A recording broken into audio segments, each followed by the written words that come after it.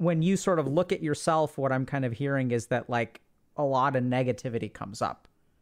And so the only time that you end up looking at yourself is when you feel overwhelmed in some other direction, and then it's like an outpouring.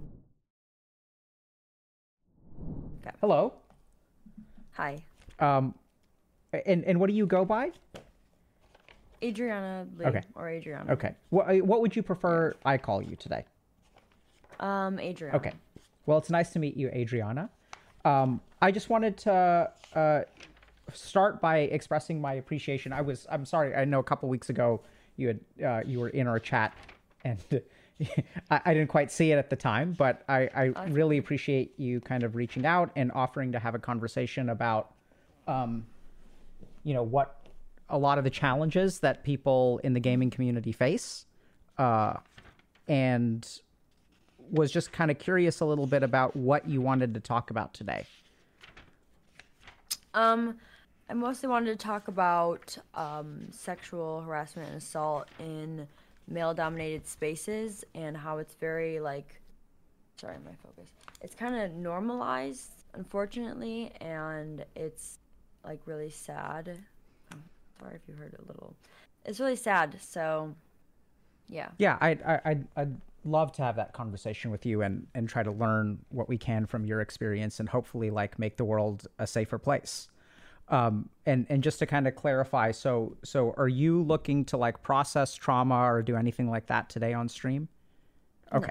So we're having a conversation around sexual assault and harassment, and the goal is to try to like raise awareness or at least that's what I'm hoping for. Yeah. And to hear a little bit about your experience. Does that sound okay with you? Okay. Yes. So this is not therapy. I'm not your therapist or anything like that, right? Okay. Mhm. So Adriana, can you start by just telling me a little bit about like, why this topic is important to you and what your experience of it with has been?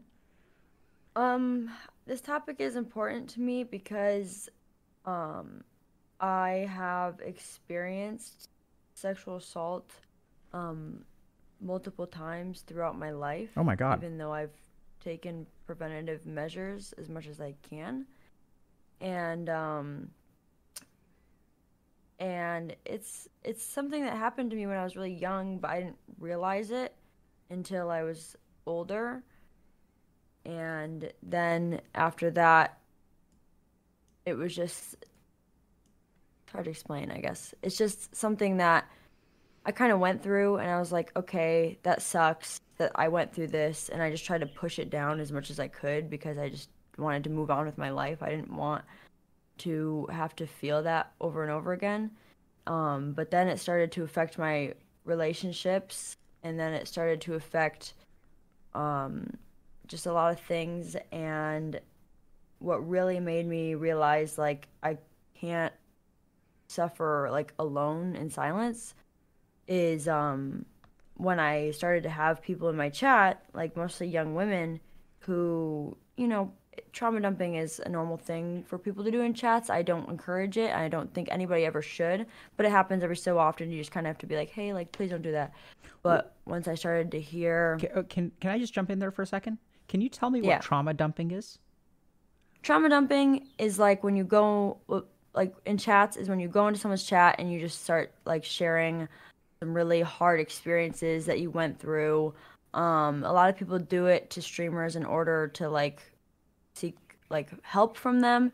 Hmm. And so what I have heard from a lot of people is more common than not, like that is a shared experience for a lot of us women, especially in um like this community of Twitch, of gaming. So it once I realized that, it was really hard for me to just like stay silent about my experiences, and I needed to speak up. So I started, generally speak up, but I never really brought anything to attention before. And the reason why this recent thing was brought to attention a while ago was because somebody that used to be my friend actually like brought it to attention, and then I had to deal with not only my own processing of things, but trying to feel like I'm fighting so hard to validate my story. Yeah. So, Adriana, I'm kind of noticing that we're sort of like talking around stuff, right? So you're kind of saying Yeah. bring it to attention. I don't really know Hmm. what it is. Okay. And well, before we kind of jump into that, so a couple of things. You don't have to share anything that you're not comfortable sharing.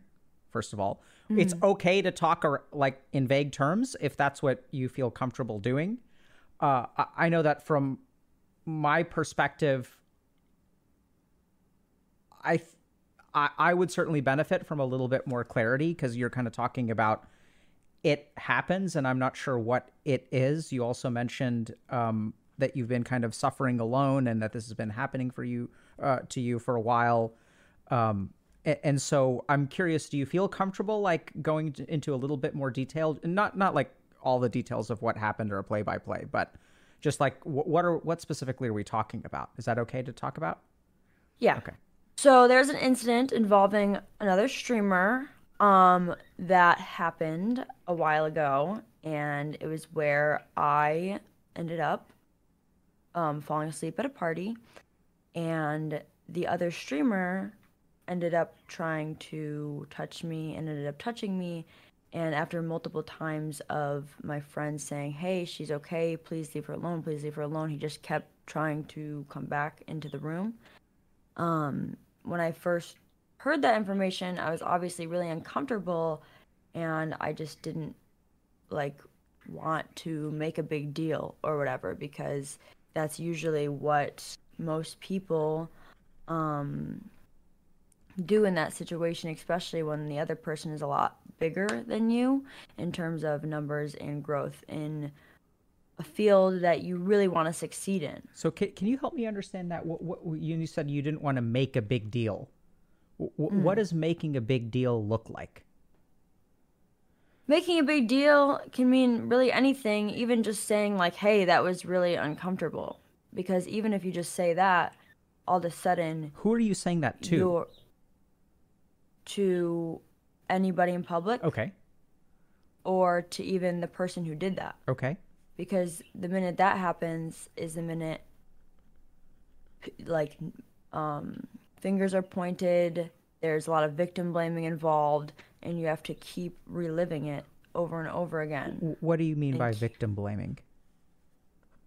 a lot of people, especially recently, they don't want to hold people accountable, so they will blame the victim or the survivor in this case, um, for, oh well, what, like, things that are most common, like, what were you wearing?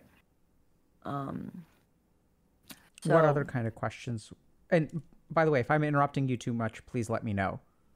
oh, that's fine. But I think this is exactly like in my mind, this is exactly why we're having this conversation because I think people will use phrases like victim blaming, but I don't even know that the majority of people out there know what that looks like, know what the experience of it Mhm. is. I think victim blaming is when you are sexually assaulted, you already have that very intense feeling of shame and guilt, because it's something that you feel like your own body and your own rights to your body have been taken away from you. So when you already feel that shame and guilt, you're already, for me, trying to guilt yourself. Oh, well, I guess I shouldn't have done this. Oh, I guess I shouldn't have done that. Well, I shouldn't have done that. Like, I'm already blaming myself, because it's like I just wish that didn't happen to me, and I wish that things gone differently. But then once you start hearing other people blame you, you just start feeling more and more guilt. And it took me so long to process that it wasn't my fault. And what the reason a lot of people don't come out about these things is it's a common feeling to feel that shame and that guilt. And when it takes a while to process that it's not your fault. But then once they process that and they're like, okay, now I should share my story.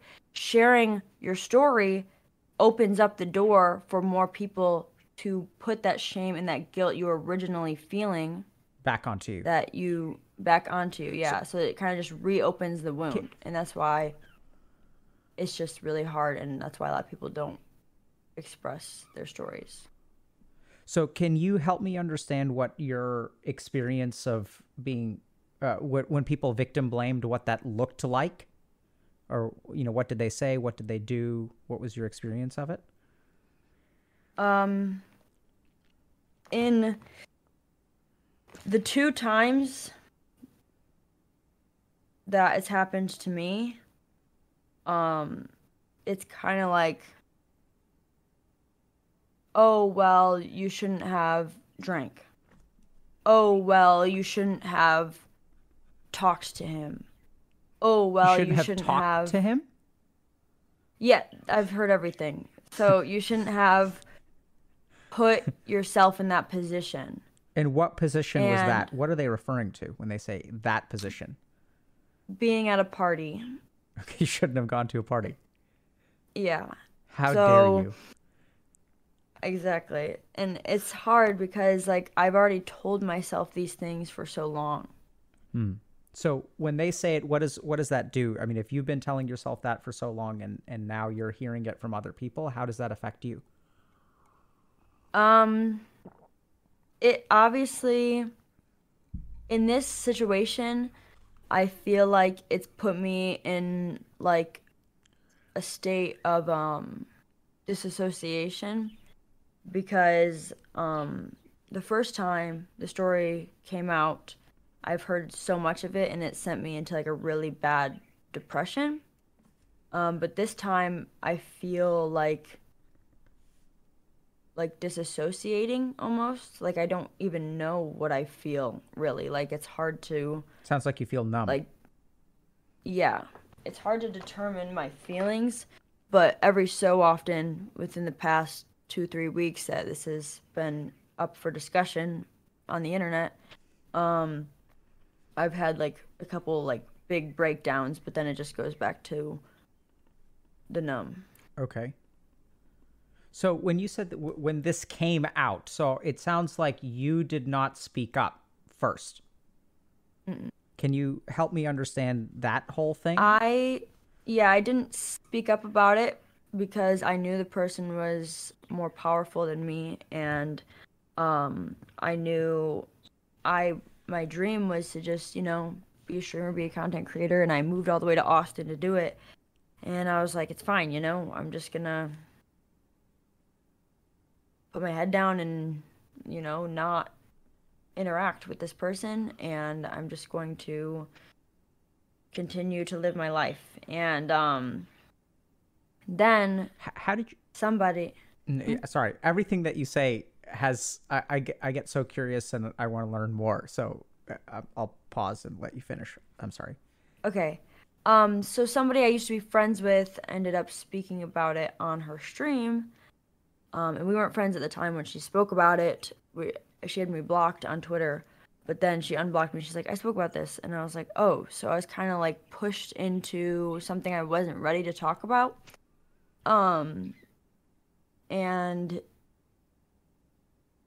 yeah, and then I was kind of like not ready. It wasn't really like ready in my brain to Sure. talk about it or process it. So I was in a very vulnerable state when I was like getting spam called and like rushed to make a statement about it. There was people who came over to convince me or to tell me like I need to say something, and I just wasn't like really ready to say anything. Do you, But I had to, why? Why did you have to say something? because everyone was the people who knew that it happened, that I was that person you talked about. They ended up like calling me a lot, spam calling me, and then I ended up going to my friend's house to talk to him about it and maybe think about making a twit longer. And then they came over and they're like, okay, how are we gonna do this? How are we gonna address this? It was like a boardroom meeting or whatever. And I was like, okay, like, and I had the intention that these people were there to like help me, I, but I, I found out a couple weeks later that that wasn't the case. but in the moment, I thought they were there to help me.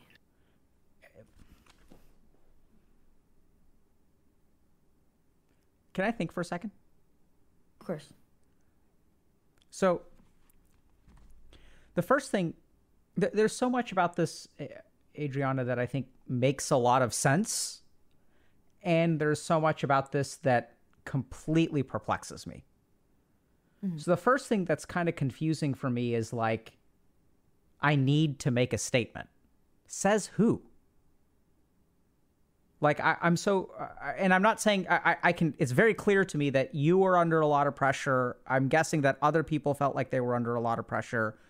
You know, there's this sort of idea that we have to like advocate for people who are victims, right? Like we've got to like seek justice. I mean, like I think that there's a lot of good sentiment there. But what I'm kind of noticing is that, first of all, like you didn't ask for the conversation. And once the conversation got started, you weren't really mentally in a place to make a statement. But I'm also hearing that like that was somehow unacceptable, that it wasn't being addressed. Can you help me understand that? Like, where's that pressure coming from? What are people like thinking? Why do you feel like you have to make a statement? There's a couple of things that were going through my mind that day. I'm just trying to, I kind of like compartmentalized this day after, especially this past couple of weeks. But the main thing that was happening was a lot of panic. A lot of people, specifically people that the person was friends with, saying, we need to find this girl, we need to talk to this girl, we need to hear the truth or whatever. And so there's just a big panic on the internet trying to like see like, who is this girl, like what is this? And like there's a lot of pressure knowing that that was me, and I knew it was wrong. So when you knew what was wrong, the original assault or something about okay. Being touched when I was asleep. Okay. So and I didn't really want anybody to go through that experience. So as I was sitting in the little boardroom, I was hearing a bunch of different things, people telling me like, are you sure? Are you sure? Are you sure? And like, and what are you hearing when people say that or ask that question? Doubt. That like of what happened to me. So especially when they're like, well, we know our friend, like, and they would say those, they wouldn't do that. Yeah. So how do you deal with that when people are doubting you and saying we know our friend? What happens in your mind, or what happens in someone's mind in that situation?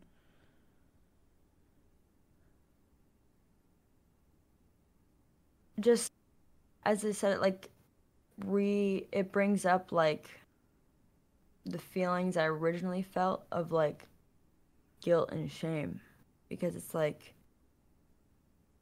wow, this person did this thing to me that's actually horrible, but if I say something, like I'm gonna ruin their life.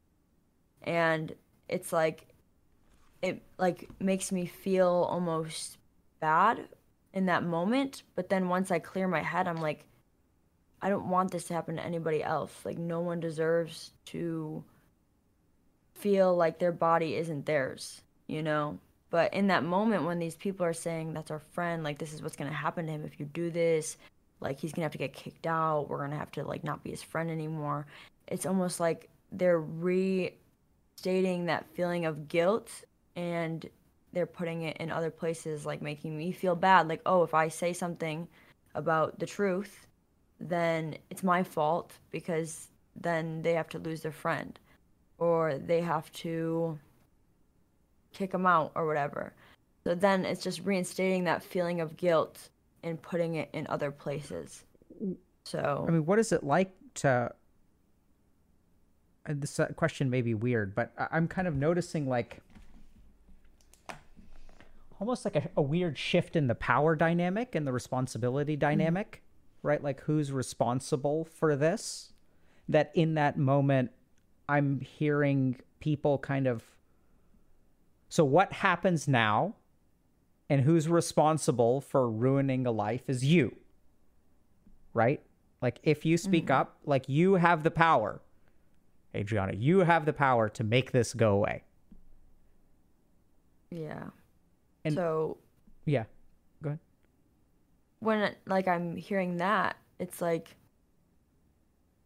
I don't know what to do, you know? And then in that moment, I'm thinking about all the girls in my chat who just play Minecraft on stream and who are constantly like harassed by men in chat who have expressed this to me.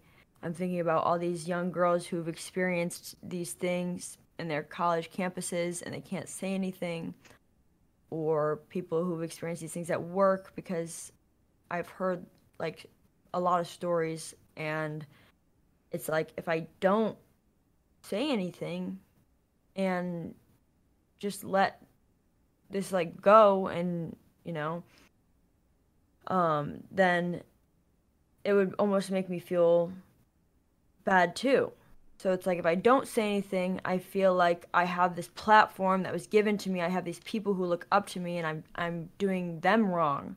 But then if I do say something, then I'm doing the bigger people who can really make or break someone's career, I'm doing them wrong.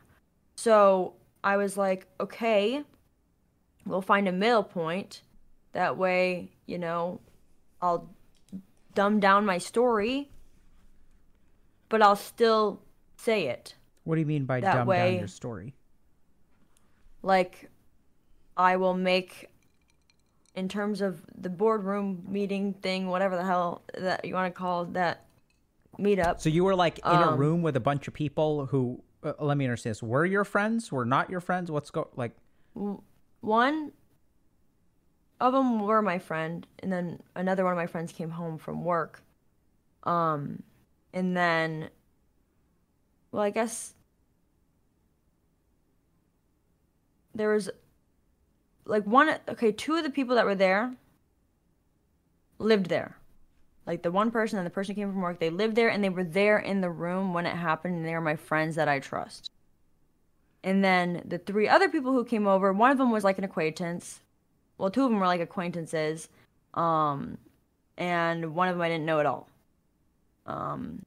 And they came over. How did they I'm so confused. Like, did they just show up, or someone invited them, or like? Yeah. Well, they showed up because one of the acquaintances was friends with my friend. Okay. So they knew where he lived.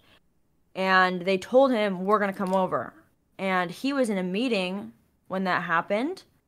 So he wasn't able to tell me. I was upstairs getting ready in the bathroom, or like in my friend's vanity.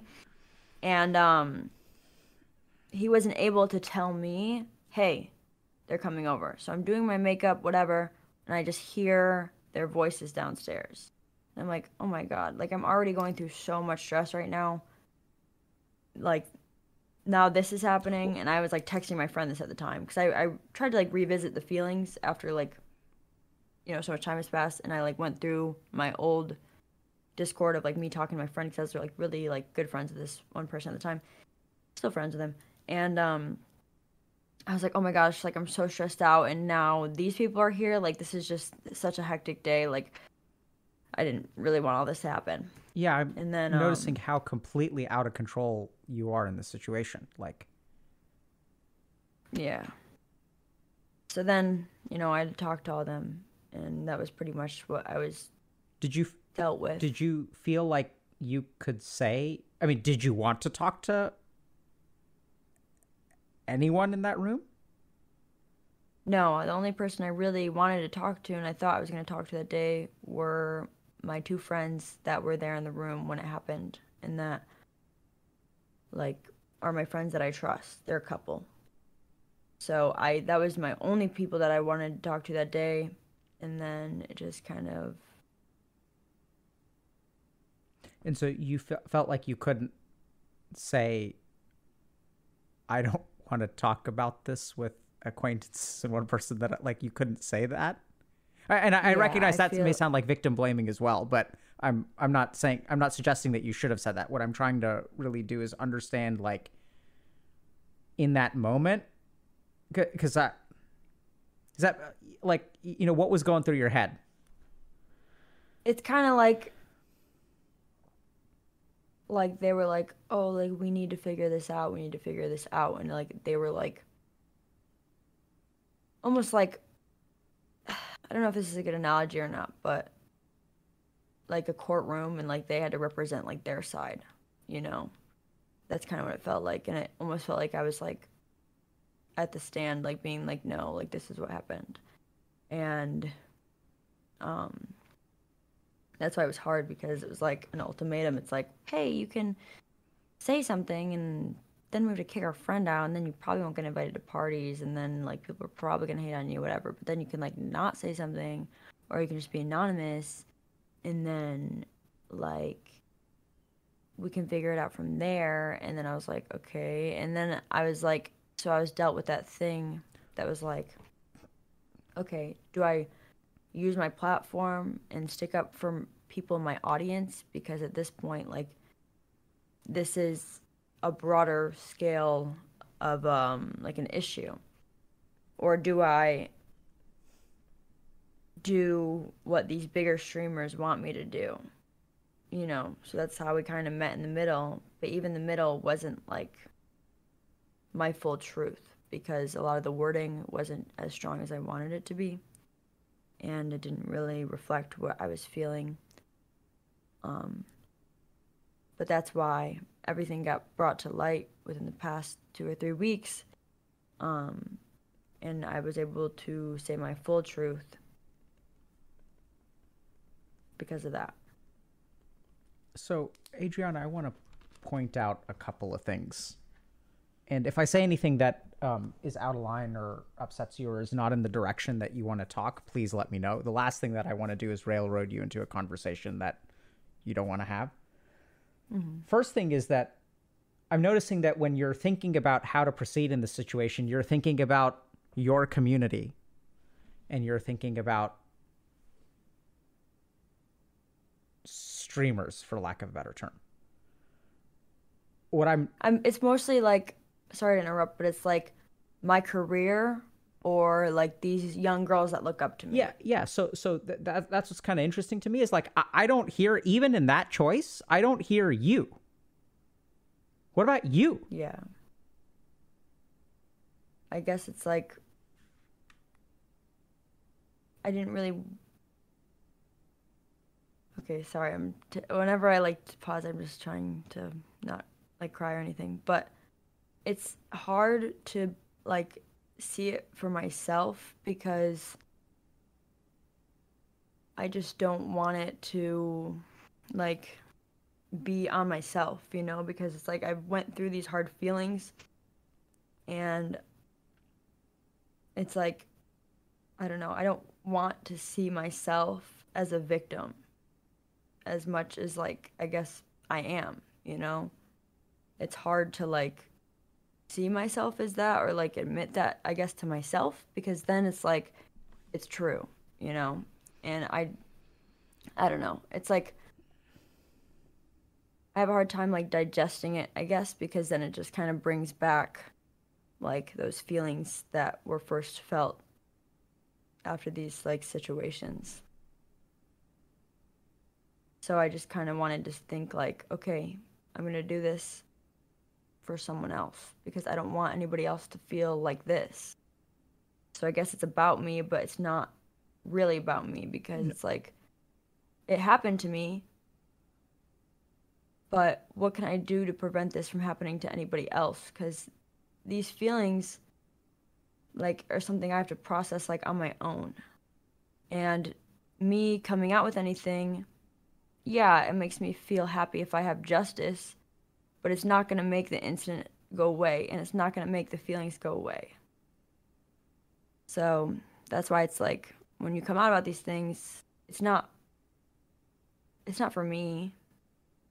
It's for these other girls or anybody really that, regardless of gender, that deal with these things and feel like they can't say anything or feel like they're alone This is going to sound weird, Adriana, but respectfully, I kind of disagree. And here's why. So you're looking out for other people. That's awesome, right? Like, people need to speak. But what I'm saying is, like, who's looking out for you?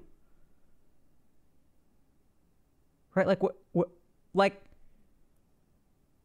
I don't know. right? So, like, and that's kind of what I mean. And I don't, maybe disagree was wrong, but like, it's like I'm hearing the same thing again. And like, what I'm wondering about is like, you're thinking about making the world a better place for other people, right? Like, got to make the world a better place. Like, that's why we're having this conversation, to raise awareness and educate people. Mm-hmm. And then there's your career, reputations, ruining lives, all that kind of stuff. What I'm wondering is, like, where is the care for you? I don't know. I'm not gonna lie to you. I don't know.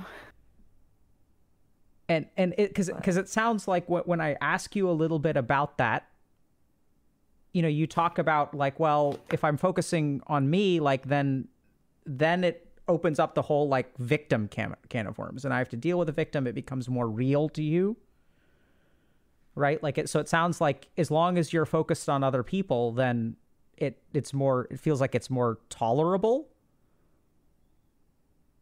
Yeah, I guess so. And that just makes me kind of sad that in this whole conversation, like, I'm not hearing anyone care about you. Yeah, but I don't know. I wish I had something to say. I normally have things to say, but I don't really have anything to say to that because I guess I've never heard it from that perspective. Yeah, you don't have to say anything. You know, I okay. Yeah, and I was just sharing an observation. I wasn't like asking a question. Like it's something that. No, yeah. Yeah. Is it okay that I said that or asked that question? Yeah. Mm-hmm. Yeah, for sure. I just wish that I knew how to respond to it, but I don't. Okay. Do you feel like you? Yeah. Hold on. Let me think for a second. Because I guess even like being here, it's like I'm not doing it for me either. Yeah. You know, it's like even being on here, like I was like, okay, I'm gonna go on Dr. K and I'm gonna talk about these things and how I feel or how I felt in this situation, so other people can realize that I'm human and that there are humans that go through these things. It's not just drama, Andy, LSF, political, whatever, war. It's like human feelings and like trauma, and it is hard to deal with. And I feel like when I go through my life, I just push it aside, and only in moments of weakness, like mental breakdowns, I kind of let it all out. And I know it's really unhealthy, but there's like certain things that will also like trigger those responses, I guess. And like as I said before, that's why it's hard to be in romantic relationships or have intimate connections with people because of my past with trauma. Like just certain muscle memory will trigger really bad episodes for me, and it's not a fun thing to deal with, and I don't really want anybody to have to deal with this because I'm still trying to figure out how to deal with it myself. Sorry if I just was rambling. I'm just trying to find the right words to say. Do you feel like you were rambling? Well, I mean, obviously you do. Yeah. I thought it came across as very clear. Can I share with you what I heard? Mm-hmm. Let me think for a second whether I want to give you the Cliff Notes version or the... Okay, so I'll give you the long... So first of all, I get the sense that you feel kind of like uncentered and that you kind of don't have time to deal with this crap. You have a life to live and work to do. It's streaming. And the only time that when you sort of look at yourself, what I'm kind of hearing is that like a lot of negativity comes up. And so the only time that you end up looking at yourself is when you feel overwhelmed in some other direction, and then it's like an outpouring. Like a spiral. And so since you have difficulty with intimacy and relationships, right, that certainly doesn't make your life easier. And then it's kind of like, well, I gotta, figure out all the fucked upness on the inside before I can go and engage with other people. But I don't quite know how to do that. I don't really know where to do that, when to do that. But still, there's this idea that, like, the fixing that needs to happen has to happen, like, you have to do it. Yeah. Right? And that it needs to be fixed before you, like, show someone what's on the inside of Adriana. Because it's all like a mess down there is kind of the sense that I'm getting. Kind of. It's kind of like, for me, it's more of the fear that it's never going to be fixed, and that, I'm not going to, I don't want to put the time and effort, I guess, into, not, that kind of sounds bad, but like I don't want to, in my brain, it feels like a pity party, and I don't want to put that negative energy, I guess, into myself, because I have a lot of things to do, as you said. Like, I work a lot, and before I was a streamer, I worked 3 jobs, and it's just like, it's kind of like I have my moments of weakness, and I've used like certain things just to try to like snap out of it, like where I would be like literally, not to like, I feel like I'm trauma dumping, but like I would have these moments of weakness where I would be like in my worst mental state possible, mental breakdown on the bathroom floor. And I'd be like, oh my gosh, I have to stream. I have to stream. Like, I told people I was going live today. So I would do whatever I had available to me to make myself in a better mood to stream. Like, a lot of caffeine. I'll drink to that. A lot of, yeah. Caffeine, my prescribed, like, Adderall. Just whatever I was like, gave me that boost that's like, okay, like, stop. It's time to go live. Like, stop. So no more pity parties for Adriana. Got shit to do. Yeah. Yeah. So I even have this thing on my goddamn monitor that it sounds so stupid. But it says 4 M's: manic, manifesting, money, Eminem. Because I remember I listened to Eminem and it like helped me, I guess, get out of my sadness. So Adriana, it's wonderful to see a genuine smile on your face. Thanks. I don't know. But yeah, it's just like, I don't know. I just wanted to like trigger a manic, I guess, is how I would perceive it. Yeah. So I would just be like, fuck everybody. It's fine. I'm going to work. And yeah. You tossed out a couple of things that I can't really let slip by. No, go ahead. So one is you kind of mentioned that when you sort of try to work on yourself, or maybe you try to help yourself, it feels kind of like a pity party. Mm-hmm. And you also sort of mentioned that like you kind of don't want to waste your time on something that's not really fixable. Yeah. And so I'm kind of just noticing that maybe you feel like kind of busted.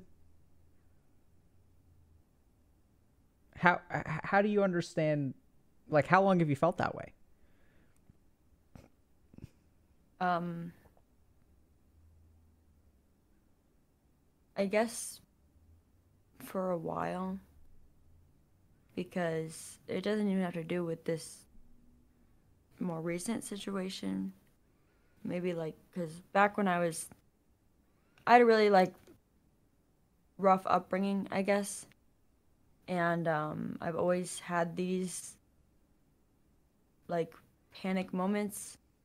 And after, okay, I'm sorry, this is like really like deep and graphic, but like after the first time I was ever sexually assaulted and I didn't realize that that's what it was. I was 14, and I had a very rough household environment. Um, my my parents, they weren't together, but like my mom had custody of me, and she wasn't very nice to say the least. I won't get into details with that, but um, I kind of like always had to put on a smile for her, because if I showed weakness in front of her, it would not be about me anymore. So I couldn't express my feelings, I guess, in a healthy way in my household. So what I would do growing up is I would always reserve my crying for the bathroom because I could lock the door and I could turn on the shower so no one would hear me. So after the first time I was sexually assaulted when I was 14, it was kind of a ripple of events that happened. I experienced a deep depression for the first time throughout like the span of those months.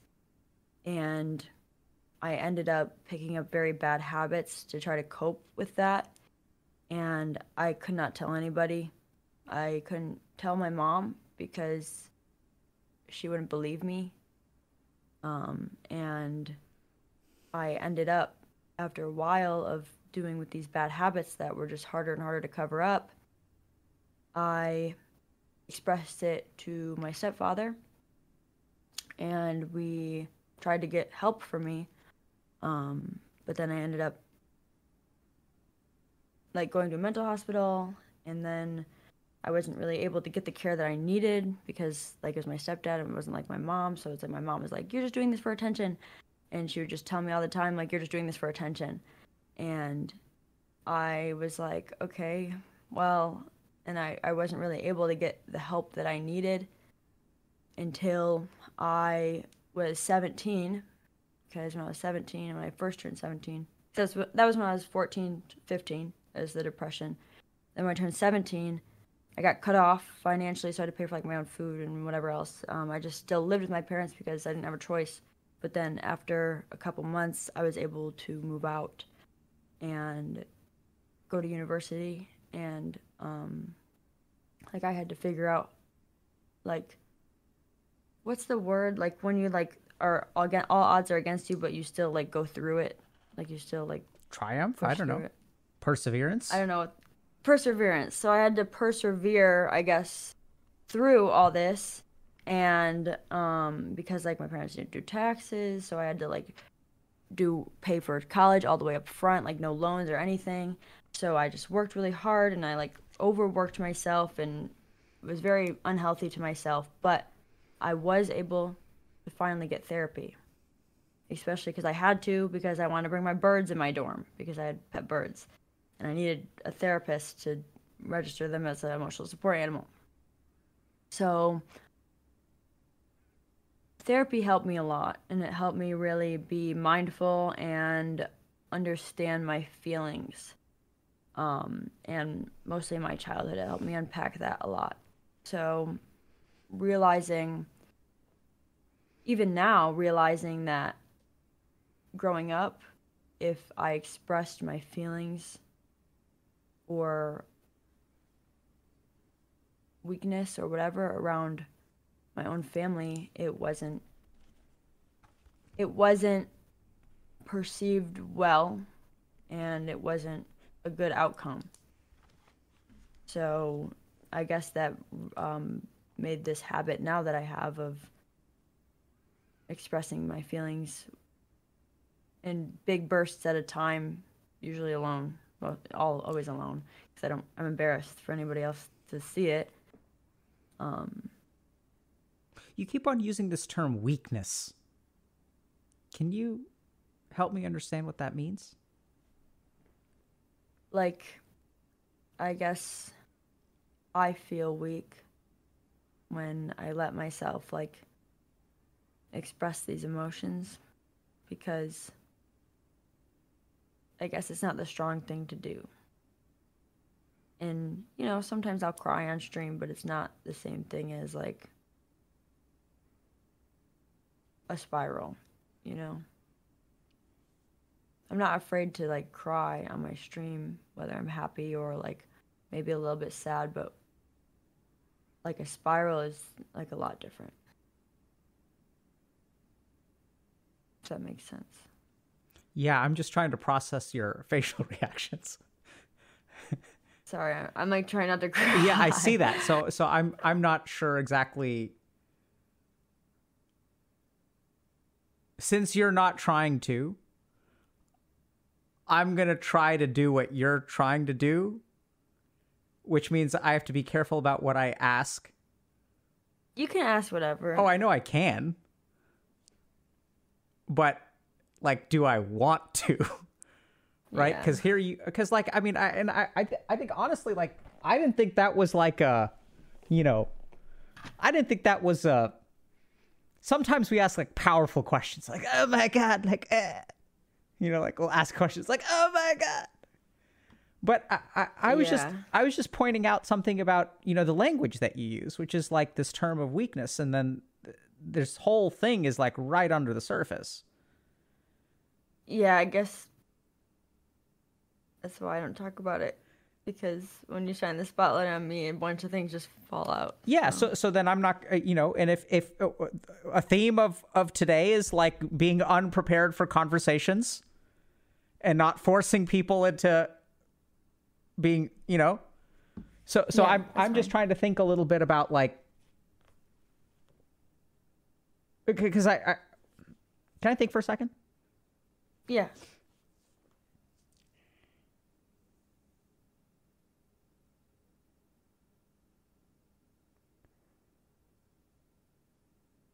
So what I'm hearing is that you feel weak and that you carry that feeling. You've carried it with you for a long time. I'm also hearing like some really bizarre stuff, like going to a mental hospital for attention. And what that kind of makes me wonder is like, who is that? You know, when someone says you're doing it for attention, usually what that means is you're taking attention away from me. Right? Which is like, no, I'm not having a mental breakdown to try to, you know, take attention away from you. Like, believe it or not, maybe the reason I am having a mental breakdown is because I'm struggling in some way. And I actually don't give two shits about who anyone is paying attention to. I'm having trouble managing my internal environment. Yeah. You look like you're about to say something. Yeah, I mean, like even me wanting to defend that, it's like, yeah, oh yeah, it's me like really feeling like I have to defend it. Like, oh well, actually, yeah, but I don't have to, but I feel like I do. Yeah, because I feel like I have to be like, oh well, like I really wasn't doing it for attention, because even these harmful things I was doing, I would always hide. Like I didn't let anybody see them. Yeah, there's a lot of stuff like Adriana that I'm hearing that kind of makes me think a little bit. Like one is, so you tend to use the passive voice a lot. So like, so that means that like, you'll say like, you didn't say I persevered. You'll say something like, I was able to persevere. Mm-hmm. Like anytime you talk about one of your successes, it's never I plus verb. And then it's always like, well, after I moved out, things happened and I was able to go to college. But you don't say like, I worked my ass off and paid my way through school. Yeah. Which is what it sounds like. So I guess, yeah, it's like, I guess I only feel like that when I'm in like a high, I guess. I almost forgot my phone. Like in a high, I feel like, oh yeah, like yeah, I did that. But then like when I'm not in that, I feel, I guess. Yeah. I feel like it's a lot of like right now there is a lot of pressure on me because people are finding any way to discredit me as a person and my experiences. And that's why it's really hard, because it's really hard. Like, everything is being looked under a microscope. So it's like I can sit here and be like, hey, like, I was really sad, or I'm sad. And then they'll be like, yeah? Well, here's a picture of you having fun like 3 months ago. So you're clearly not sad because look at this photo of you smiling. And it's like, bruh, like, it's just, it's like ridiculous, the things that people are saying. But I guess it just reopens that kind of thing I've dealt with throughout my childhood of like, oh, well, you're just doing it for attention, you know? Yeah, I mean, that's. I'm kind of curious though. What it's. What's it like having your life under a microscope?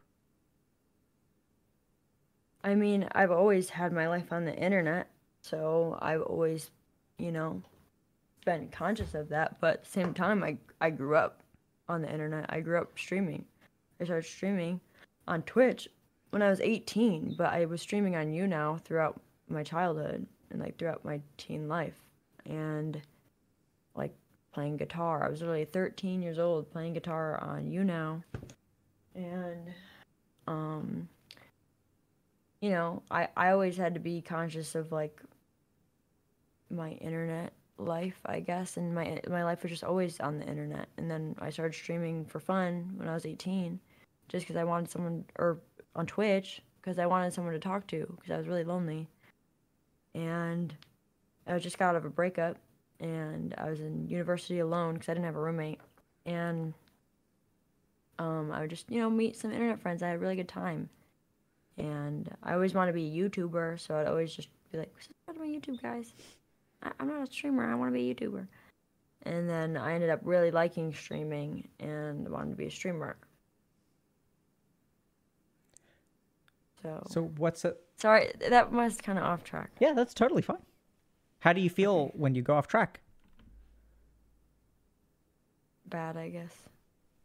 Because I should probably be focused. Well, yeah, so we're going to try to learn a lesson today, Adriana, and this may be arrogant or paternalistic for me to say, but I have a wild idea. Like, whatever you feel like talking about is the right thing to talk about. So I guess it's just everything I do now, it makes me feel like, okay, what are they going to say about it? Like even my friends joke about it. Like, I was like, oh, this is my outfit for today. And my friend's like, oh my gosh, you're going to wear the color red? People are going to start being like, she wore red for a reason. She wore red because it's the color of this. And then, like, just, like, nitpick literally everything. Like, even my friends, like, realize it, so they just joke about it all the time because that's... I mean, because you talk about being under a microscope. I'm almost hearing that you're kind of, like, being dissected. Like, when people are like, oh my God, look at the attention grabbing she's doing with that red outfit. Yeah. Oh my God. Can you believe her? The nerve? Exactly. The nerve? That's exactly what it's like. Of wearing clothing? Like, oh my God, she listens to Katy Perry? Well, Katy Perry had a song about sex once, so it explains a lot why Adriano is, like, doing all these things. Yep. So it's like, bro. Like, have a Katy Perry poster in the bag. That's the reference. How do you, I was about to ask, how does that make you feel? But what I'm wondering is, like, how the fuck do you deal with that? Like, what do you do in that? Like, I don't know. I really don't. That's the thing. I don't know what to do. And it's like scary because I'm like almost scared for my safety at some points because of like the things I read. And my friends like, don't look at that. And they just like make sure I don't. But it's like, it's almost like harassment, the way people, like, I tweeted like, happy bisexual visibility day, because it was bisexual visibility day, and I'm bisexual, and I know a lot of people in my community that are as well. And then everyone's like, oh yeah? You're bisexual? That explains a lot. And then they just start like, it's like, bro, I can't even... What does that explain? I don't... That's what I'm saying. Like these people just draw anything from like left field. Is that the right analogy? Sure. I think I understood what you're. They pull it out of their ass. Is that what you're? Yeah. Okay. Yeah. Because I understand why, like, and I don't even know if it's right of me to put myself in their perspective, you know? Like, I'm like saying, like, well, why would they think that? And I'm like trying to put myself in perspective. From what I understand why they're upset that maybe someone they looked up to did something bad, and want to, they don't want that to be the truth. So they're trying to find any reason why maybe it wouldn't be the truth, or maybe why they would cut them their favorite streamer some slack, you know?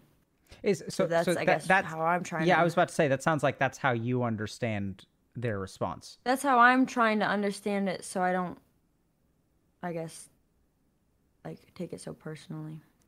I see. Because it's easy to take it personally.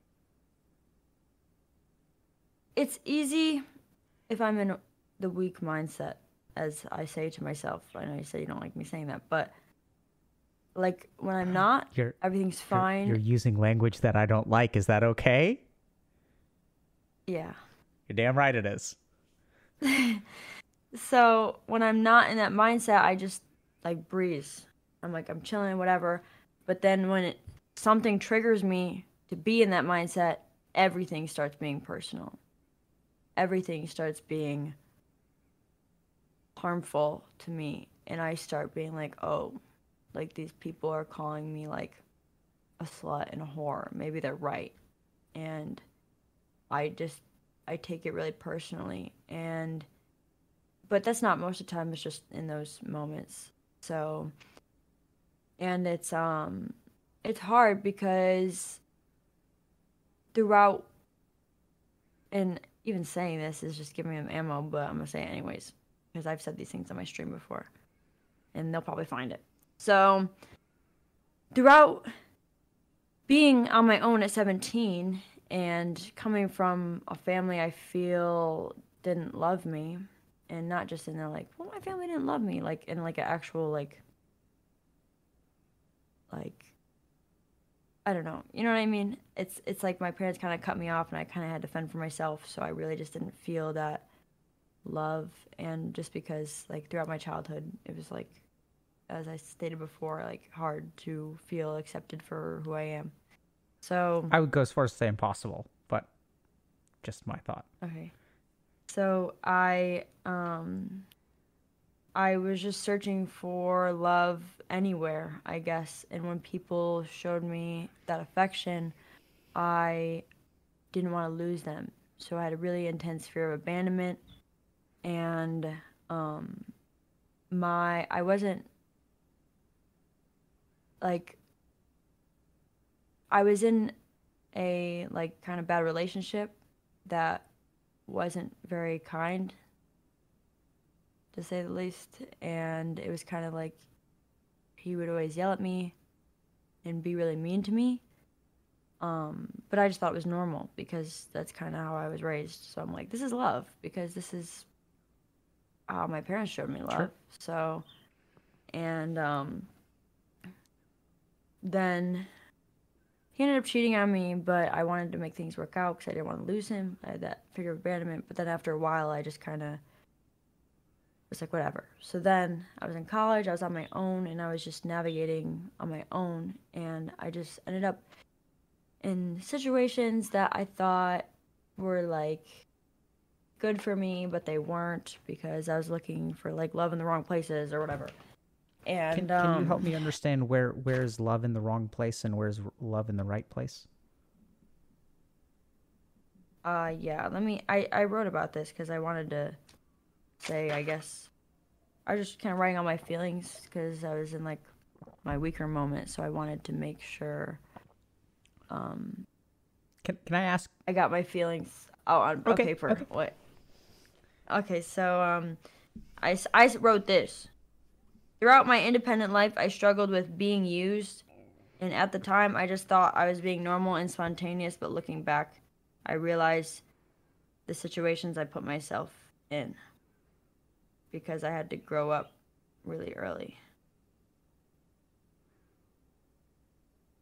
That's what I wrote. So it's kind of like after a while, in a lot of obviously therapy, I processed like, hey, that's not really a good thing, you know? And I realized like that's not where I should be looking for love. And like and then after I stopped doing that, it's kind of like my perspective, like, let me just put an example for people who might not be understanding of this, is like, I would go, this guy would text me, hey, you look so pretty and so cute. Like, we should totally hang out. And I'm like, totally, I would love to hang out. And then we hang out. And then he puts his arm around me. I'm like, whoa, this guy really likes me. And then he says something like, wow, you're so good at playing guitar. Because maybe I would play the guitar for him or something. And I'd be like, wow, he likes me for who I am. And then we would partake in activities that were consensual. And I'd be like, wow, now he's really going to like me. And then he would ghost me. But then maybe a couple days later, he would come back and be like, yo, like, let's watch a movie. And I'd be like, oh my God, yes, this guy really likes me. Because he hit me up 2 days later and we're going to go hang out again. And then he would just like say things like, wow, like, you look so pretty. And like, just like things, I'm like, oh my God, he really likes me. And then it would go again. And I'd be like, okay. And then after a while, presumably partake in more consensual activities. Yeah, exactly. So after a while, like, then he would eventually ghost me or whatever and like start doing it to another girl. So it's like, okay, whatever. You know, fuck boy college activities. So it took me a while to realize, like, I guess I'm better than that and not to fall for it, I guess. But how did you realize that? I guess I don't know, like a lot of self-reflection, and like actually one of them was actually getting in a relationship and like reflecting, because when I was in a relationship, when I was like, you know, yeah, I reflected on like the past and I was like, damn. And obviously my partner at the time was like, you didn't deserve that. And I was like, you know what? Maybe I didn't. Maybe I didn't deserve that. Can you hold on just 1 second? Yeah. I'm going to DM you real quick, and I want you to check your DMs. Okay.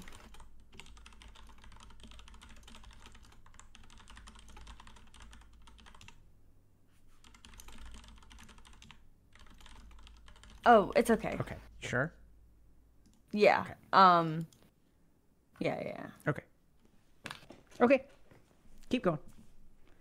Oh, so then, yeah, so it made me feel like, you know, I realized that, you know, I was looking for love in the wrong places. And this was like when I was like 18 when all this happened. So then I'm 19 and I'm like, okay, I get moved into a house and like, I'm like living my life and I have like this newfound knowledge or whatever. So, newfound knowledge that like, you're a decent human being who deserves love. Yeah. And then I'm like, I'm focusing on my career. I want to be a streamer really bad. And then I didn't realize like being able to, here's where it's kind of deep. I didn't realize being able to partake in like sexual activities consensually before that was probably going to be the last time I'd be able to do that comfortably. Sadly, because then I ended up being sexually assaulted in terms of rape in around that time. So it was like, oh, you know, and I obviously didn't process it, so I was just like, whatever, you know, that happened, it's whatever. Like I almost like I don't know, like I just wanted to not really feel it, and I just kind of like was like, oh, whatever, like my fault, like shouldn't have done that, like shouldn't have gone to that party, shouldn't have put myself in that situation, you know. And then right after that, and like not even a month later is when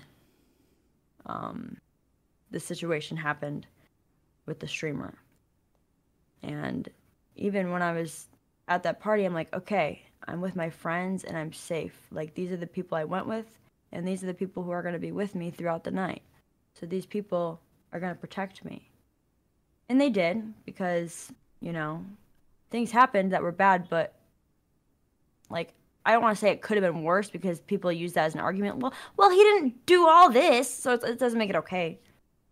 But the people that were there to protect me and keep an eye on me that night ended up doing so, and I'm really grateful for that, because like my mind wanders all the time of like it could have been worse, but it still doesn't make my feelings invalid, and it still doesn't make it okay. And that's what I feel like a lot of people fail to realize. Yeah. So yeah. How you doing right now? I'm okay. I don't know. Honestly. Okay. It just feels like I can't process it. Sure. And not that I don't want to. I can't, because I need to do the right thing first. What is the right thing? Like, I guess speaking out and raising awareness. Who is that the right thing for? A lot of women and men who have experienced these things, who maybe don't even realize it, or who feel like they can't tell anyone. Is it the right thing for you? Yeah.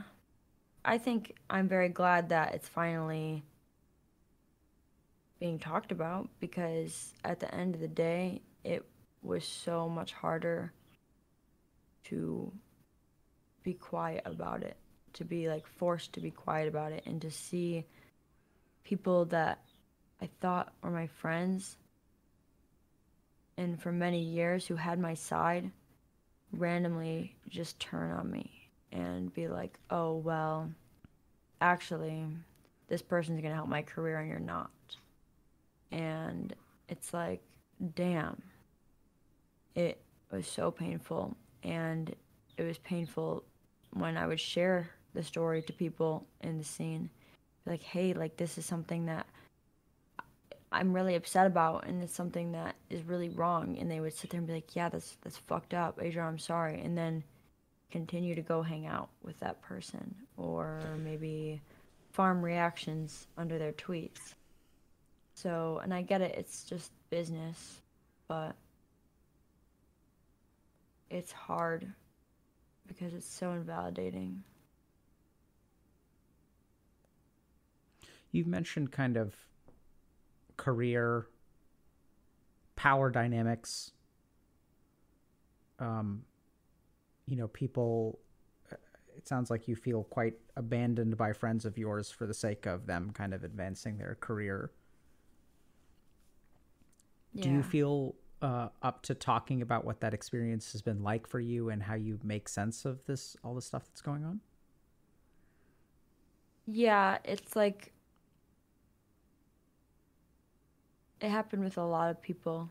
So it'd be people like even I was really close friends with, and randomly one day I see them hanging out with him, and it's like, hey, remember when I would literally cry to you and express my feelings to you on how unfair this situation was and how hard it was for me, and you've expressed similar things that have happened to you, and then it's like, then it just feels like you weren't really listening.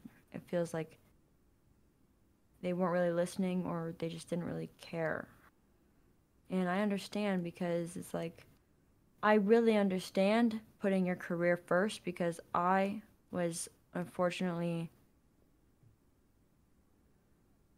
like trying to save my career when it first came out, and the woman gave me like an ultimatum, like, oh, like you want to protect your career or you want to Who's say the? the full I mean, thing. actually, you don't have to name people, but Yeah. I'm not asking. The person in the room, the boardroom. Okay, table. got it. Okay, so I was like, which So the woman? when I was given that ultimatum, I guess I was semi-selfish in trying to meet in the middle because I did want to protect my career, but I still want to say something, but I still want to protect my career, and I guess I couldn't have my cake and eat it too because then it just ended up both things going down the drain. I ended up losing both. I wasn't able to say my full truth, and my career went down the drain because I was blacklisted from these events and rumors were spread about me.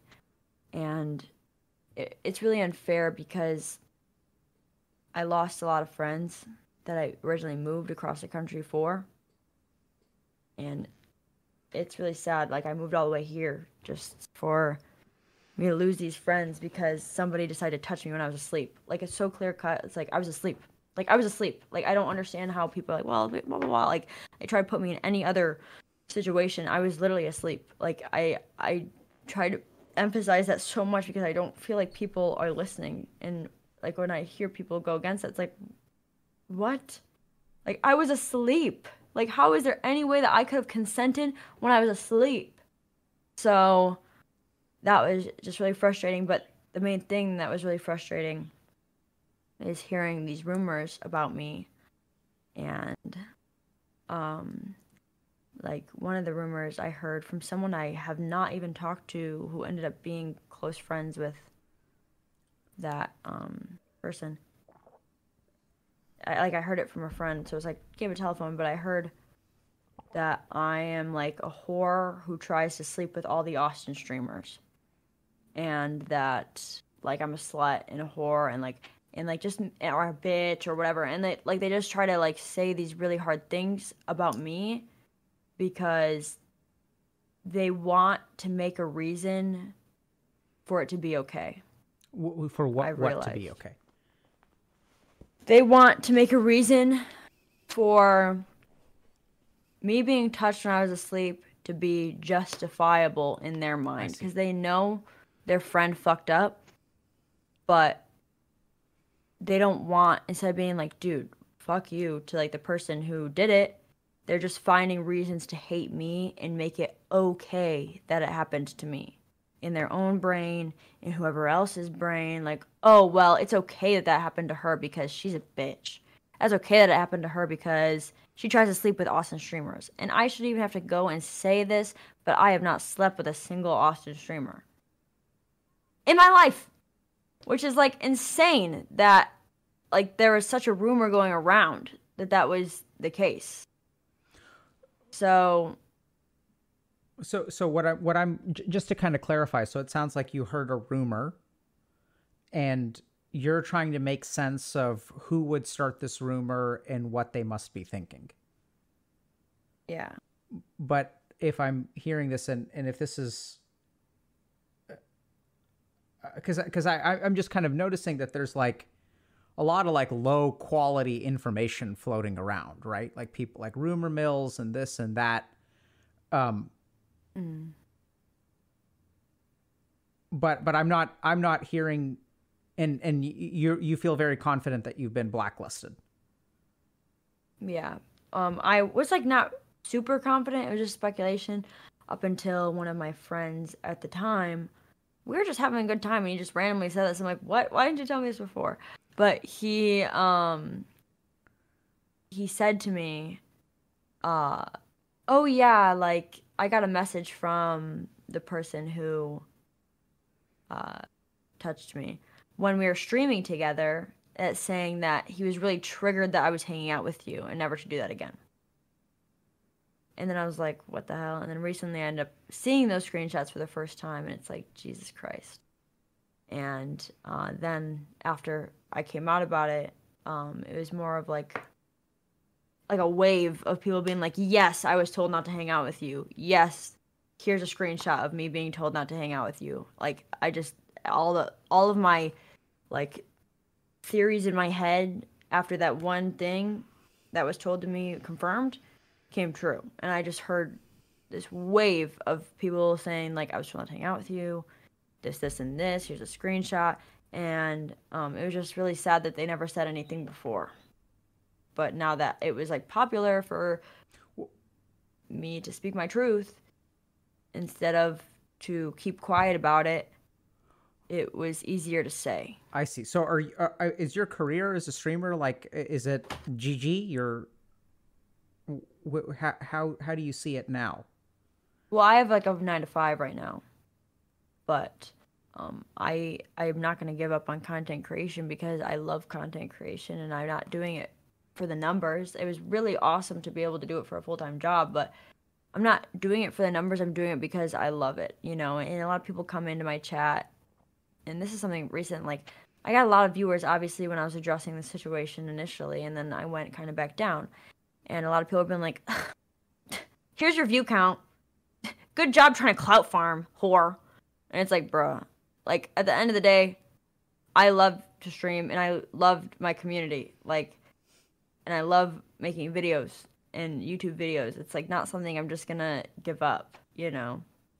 It's not like I pay attention to the numbers. I don't do it for the numbers. I'm not gonna sit here and run around and be like, "Oh, I'm a this many viewer Andy. You should respect me." Like, bruh, like, and it's crazy how many people like let the numbers get to their head like that. But, what do you like about streaming?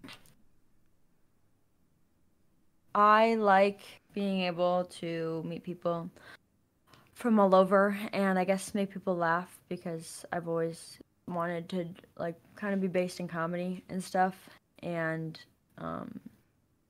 it's just fun. Like the people I met through streaming is really like kind of wholesome, and like a lot of people like being able to make those connections is really awesome. Like my best friend, she lived in Chicago before this, and then I made her move down here with me. So now we're like twin, but like we hang out and like have fun and stuff. And like a lot of people that I met through streaming, like, and my other friend moved here. Like a lot of people that I like really love and like care about moved here, and I get to hang out with them, and it's just nice. And yeah, but I've always loved video. Like video is my main passion, I guess, because I even went to film school because I was like, well, if I'm not gonna be a YouTuber, I might as well edit movies or something. So. And do you feel like, Adriana, you're how do you feel about our conversation today? I feel like I feel like anxious, I guess. Like I feel like I'm glad. Like I feel like we touched on a lot of topics so far that were really good.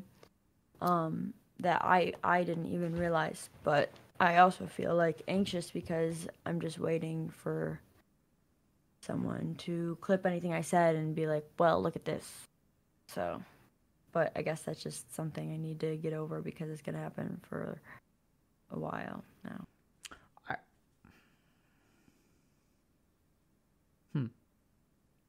I was going to say, I find it, I've been trying to steer clear of clippable stuff, but I mean, of course there's always something, but There's always going to be something. But I mean, okay. it wasn't, I've certainly done worse. I'll say that. Okay. Is it okay if I just kind of share with you like what I heard from you about this conversation, and maybe like just add a couple of my own thoughts? And then if there's anything that's, I think we're having this conversation for kind of like important reasons with a capital Yeah. I. And so I just want to make sure that we kind of touched on everything that we needed to with sufficient depth, because we still do have some time. And if there's something like more that we need to dive into or talk about, I'd love to do that. So the first thing is that it sounds like you've had your own personal struggle with all of this experience around sexual assault, around dealing with guilt, dealing with shame, dealing, thinking about what you could have done differently. Once again, a lot of that sort of almost like not holding other people responsible at the very beginning, and really focusing on what you could have done, which is very natural, by the way. And there's actually like brain science that explains why we do that. And so it sounds like you had sort of come to some degree of peace, but then what I'm kind of really noticing, or what I felt like I heard, is that it felt to me like you got strapped into a roller coaster, and then the roller coaster started moving.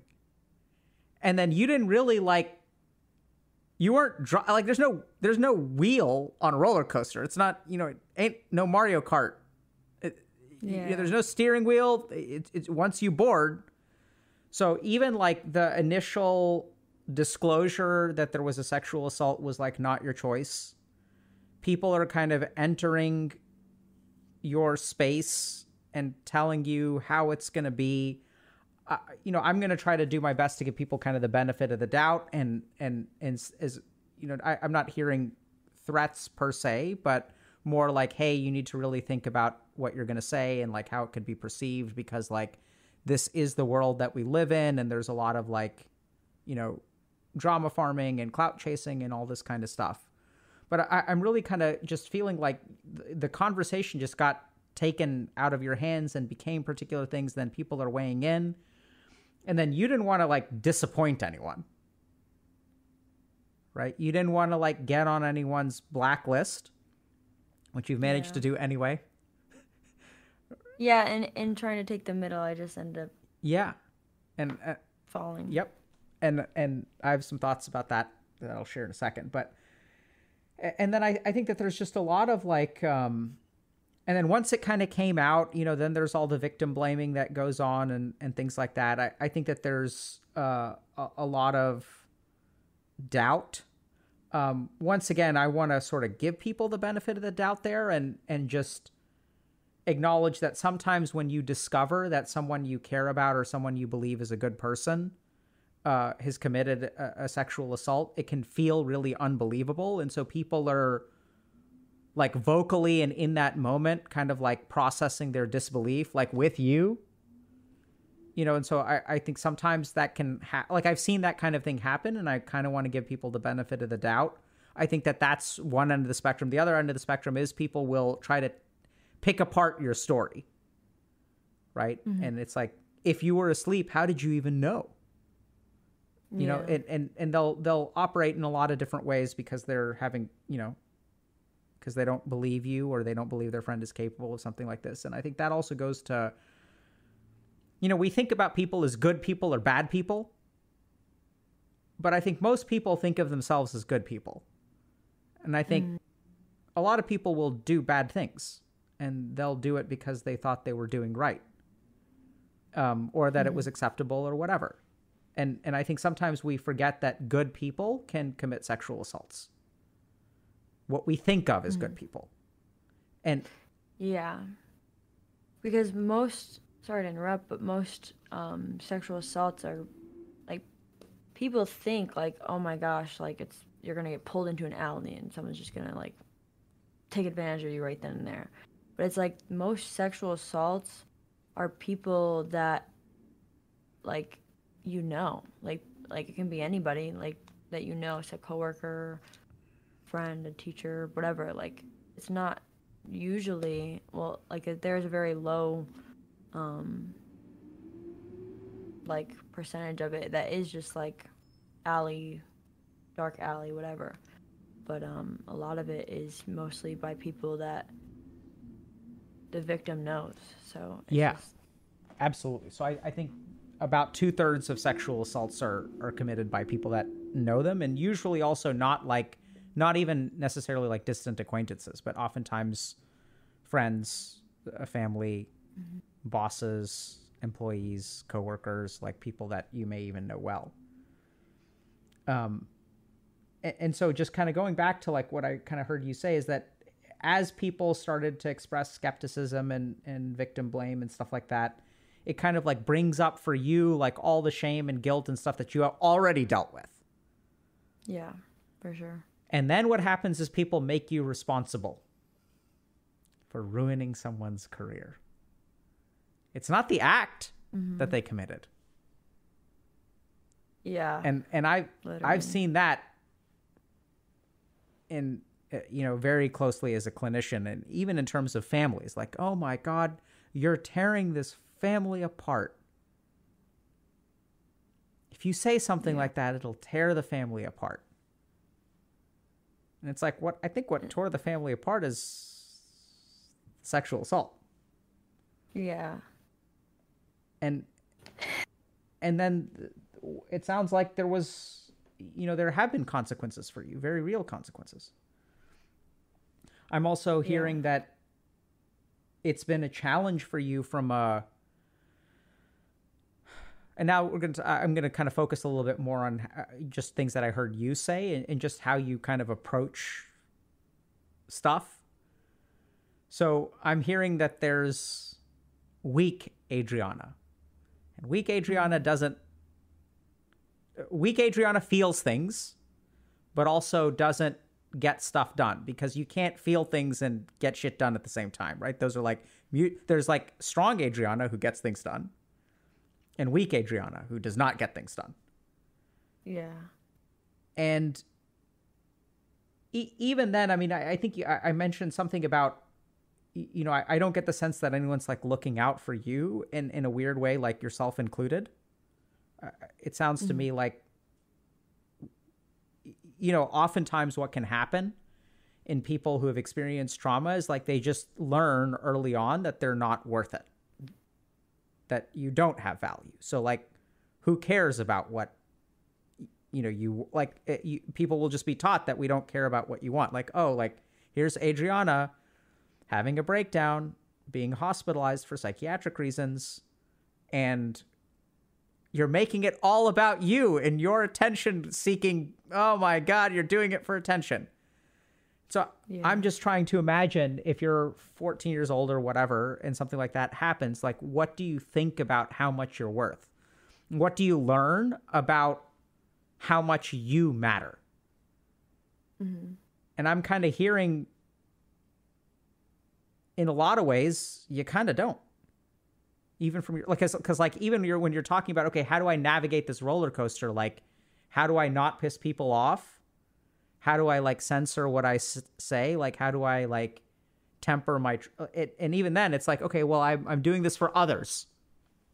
Altruism, which can be good and healthy and all that. But I hope for you, Adriana, that you're able to find a place where you can do something for yourself. You can speak your truth because it's important to you. Yeah. I mean, this past time, it was pretty important to me, but it being like quiet for a while just reinforced those feelings like nobody cares, like nobody cares about me. And those feelings were really reinforced as like friends just started to drop.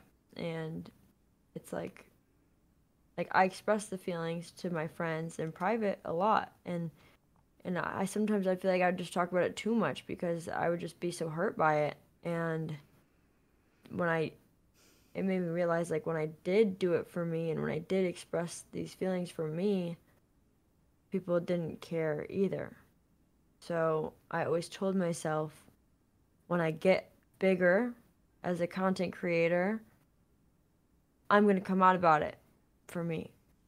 But I ended up being granted an opportunity to talk about it without having to become a bigger creator in the first place. And I'm very grateful for the opportunity, but it's, I'm still facing repercussions regardless, and I still would.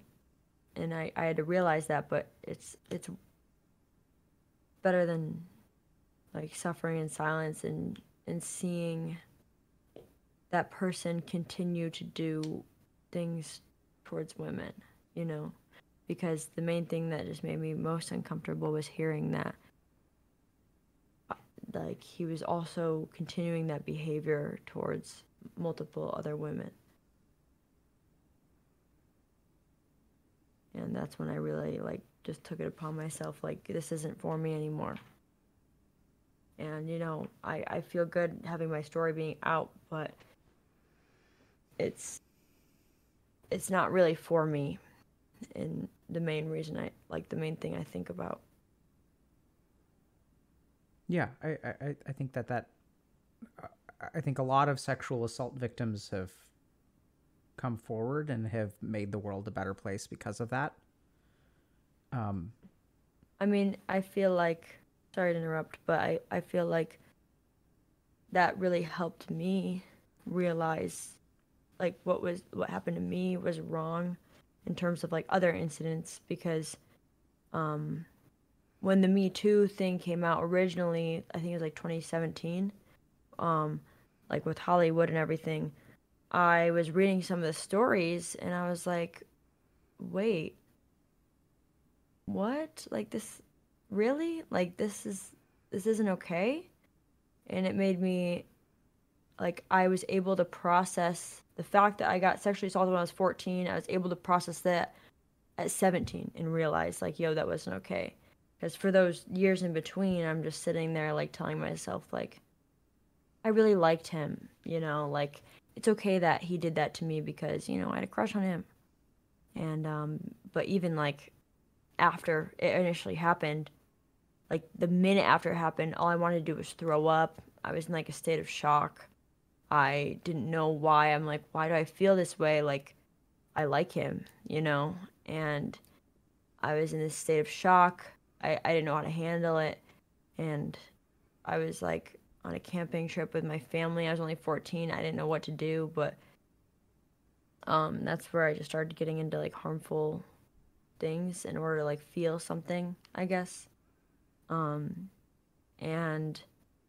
I didn't know how to deal with it. And then after like I grew up a little bit and I like had a relationship at 16, I wasn't able to connect like sexually. Like I wasn't able to figure that out in a healthy way, you know? Like it didn't feel normal, and it felt like by the time I was in a relationship with someone for 9 months before we ever did anything. And when I did, it was so hard, and it was like a very like traumatizing experience, even though like everything was consensual and everything was like chill. It's like my body didn't react to it very well. So it made me realize, like, why is this happening? Like, is this normal? Like, am I just gay? Like, I had a feeling I was like bi at the time, but I was like, damn, like, am I just gay? Like, I don't understand. Like, why is this happening? I didn't understand until I was 17, like a year after, because then we ended up breaking up. But I was 17 and I read a lot of Me Too stories, and I'm like, and I like realized how other people processed it, and I read a lot about it, and I was like, oh my God, like this thing that happened to me when I was 14, like that wasn't okay. It wasn't okay. And all these years I just tried to make it seem okay. But yeah, I think one of the most unfortunate things after traumatic experiences, especially sexual ones, is, you know, you feel not okay, but you should feel okay. And then what you end up doing is contorting yourself to like fit back into society, right? Because like there's a part of you that's sort of like twisted out of shape. And then like you're like, wait, this is twisting out of shape. It doesn't feel right on the inside. But instead of like twisting it back into shape, we twist the rest of us.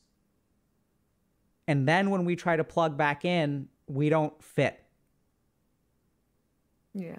And then it causes all kinds of problems, like, you know, romance, intimate relationships, things like that. And the biggest problem is that we don't really know, like, and then since we've like twisted out of shape and we don't fit, then it becomes an us problem. Like it's my fault now that I'm so fucked up I can't, you know, connect with another human being. Like I should be able to do this. Like what's wrong with me? When what really starts is that original problem. And then we start to take ownership of the whole thing. And the other thing, I really appreciate you sharing all of your perspectives and experiences, because I think honestly, Adriana, this is not talked about enough. So one Yeah. of the most bizarre things is, like, we talk about sexual assault as if it's uniformly traumatizing. Whereas honestly, the most, like, clinical, this is an anecdotal experience, but the most common reaction that I see from people is something that you said earlier, which is, it's whatever. Yeah. And like, people Because don't realize that that is kind of like a very common reaction. and then it's like people say like, "Oh, well, you said it was whatever before, and now you're saying something about it," and it's like, okay, like I don't know, like the first Twit Longer, obviously that happened.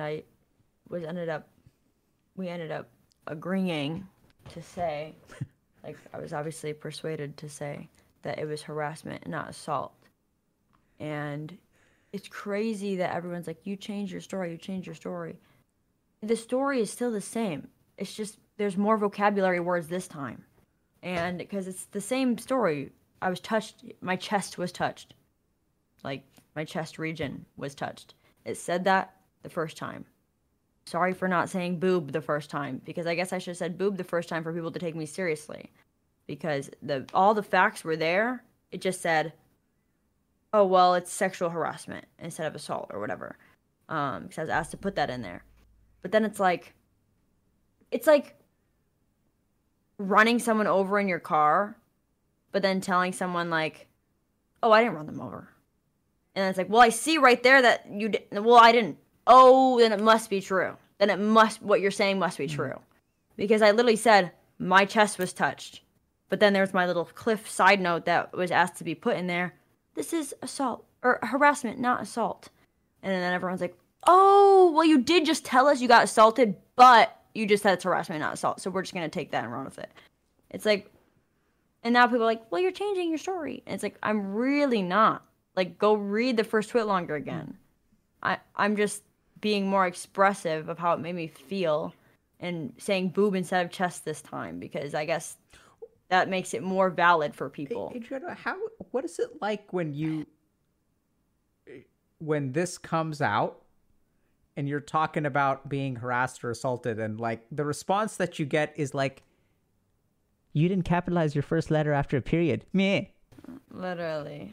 What's that like? It's invalidating because it makes me feel like all this, it's almost like I'm being gaslit all over again from like whatever, because I've obviously experienced that in my life.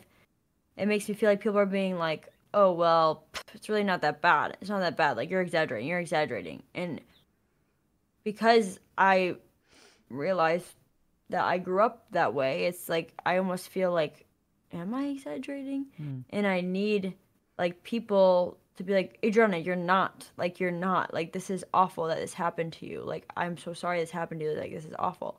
To like remind me that, I'm not, I know this is gonna get clipped, but that my feelings are valid, and that I'm allowed to feel uncomfortable, and I'm allowed to feel those feelings, because I'm allowed to feel like my body wasn't mine when it was in that experience, because I was asleep, not able to consent, and all of a sudden someone is taking advantage of that.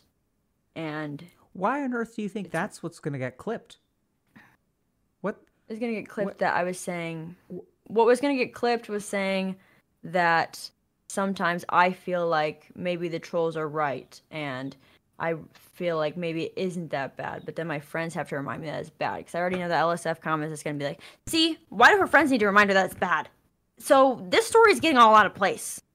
I already know, like, I see them in my brain. I see the comments that I'm going to get for saying literally anything, like the sky is blue or whatever. I just see the way people are going to spin it. So I guess it's anxiety that I'm feeling, but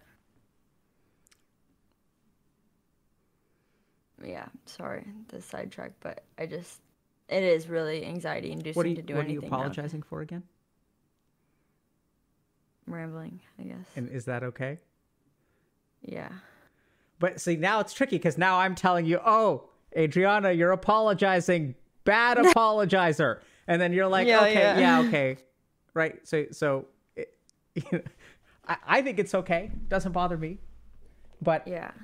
I, and the reason I pointed out to you is because I think it. I mean, I know that the internet is a judgmental place, and sometimes I think it's like very easy to forget when people like change their stories and they didn't always. Well, yeah, like that's what happens. It's like, okay, you're posting on Reddit. Should you spend less time on Reddit? Yeah, I should. Well, then why don't you? Your story's inconsistent. What are you doing posting on Reddit? You should spend, that's just how human beings are. And I think sometimes we forget that human beings remember things differently, that memory is not perfect, that as we numb ourselves and bury our feelings, that as that process reverses over time, that it's like okay to speak up a year later, 2 years later, 5 years later. It's also common for stories and perceptions to change. That doesn't necessarily mean they're not true. That's just how human memory is. And,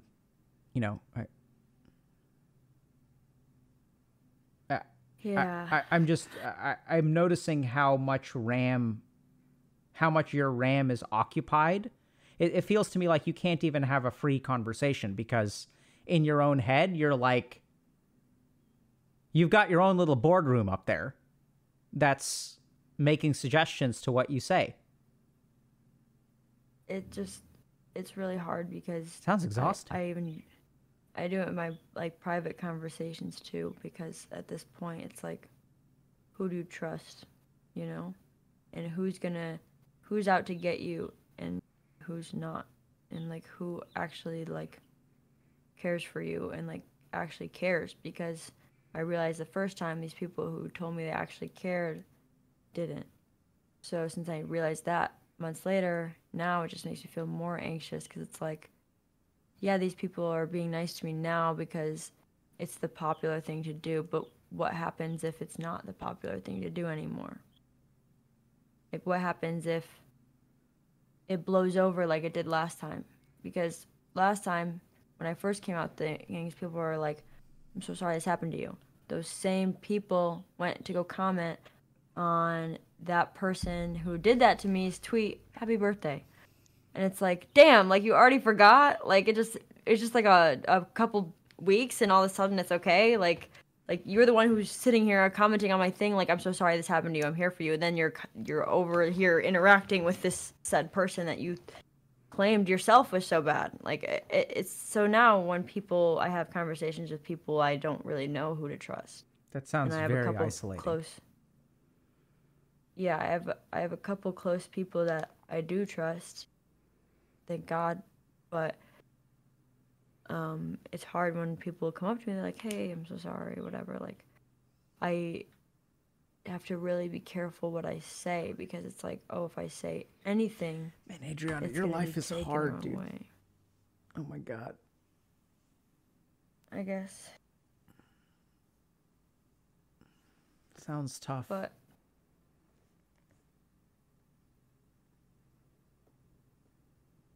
But yeah, so I don't know. I like almost feel uncomfortable like saying that my life is hard, Yeah, that's why I'm saying it.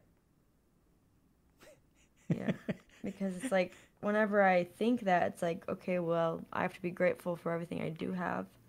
Like, I am grateful that I am able to be a streamer and stuff.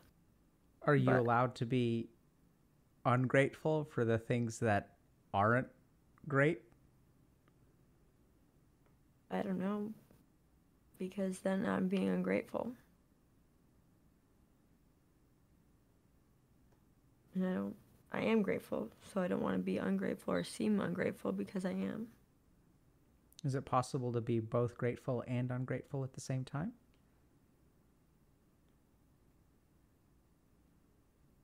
Sorry. My bad. No, yeah, I guess it is, but I just don't know. I feel like maybe they contradict each other. I think it certainly feels that way. So this is also something that we see a lot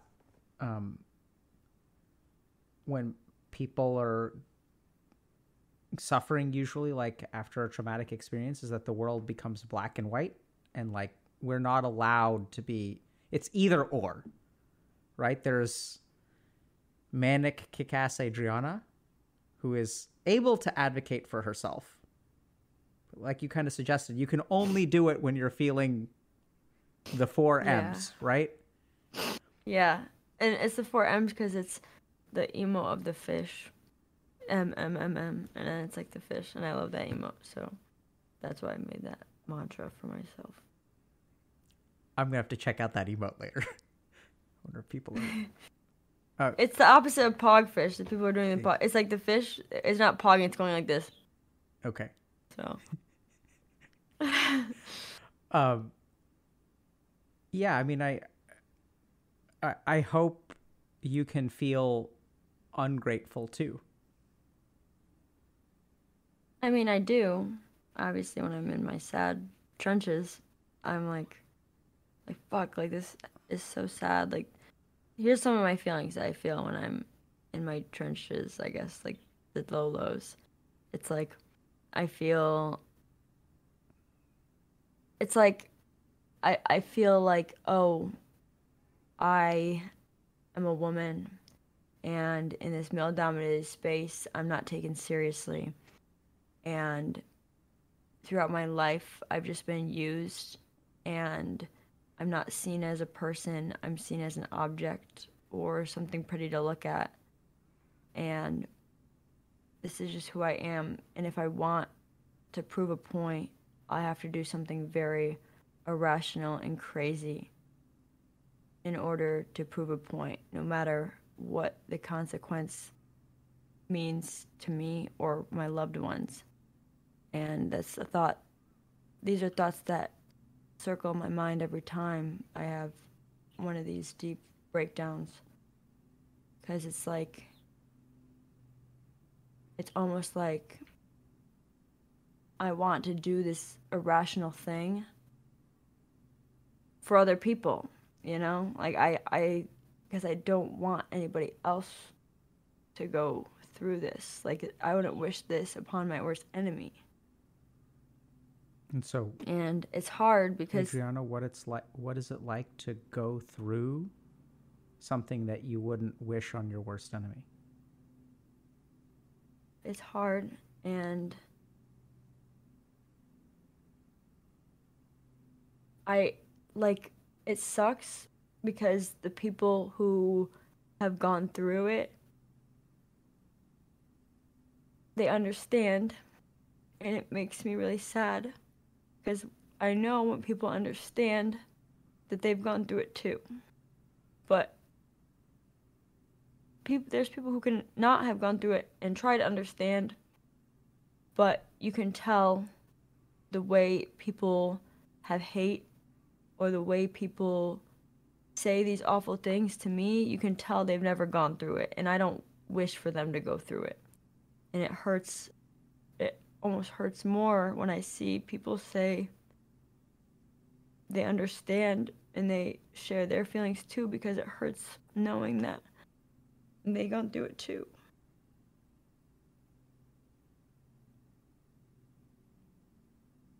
And it just sucks because it's so normalized. And it's so common. So many people have gone through it. And it just sucks because it's like, that shouldn't be a thing. That's like saying, like I got shot in my leg. And it hurt. And I couldn't walk. And I couldn't do the things I loved. Whatever. It happens when you get shot in your leg. You don't expect 50 other people to come out and be like, I got shot in the leg too. Like, it's such a weird thing that you think, like people don't be getting shot in the leg on a normal basis. But then you come out and say, oh, I got shot in the leg. I just didn't tell anybody because I didn't want to, like, seem like an attention whore. I didn't want people to send me gift baskets and edible arrangements. So I didn't tell people I was in the hospital for getting shot in the leg. And then when people come out and like, I was shot in the leg and did the same thing too. It's like, what? Getting shot in the leg is like really common? Like, I didn't realize it was so common because I didn't want to say anything about it. And obviously they didn't either. So, I don't know.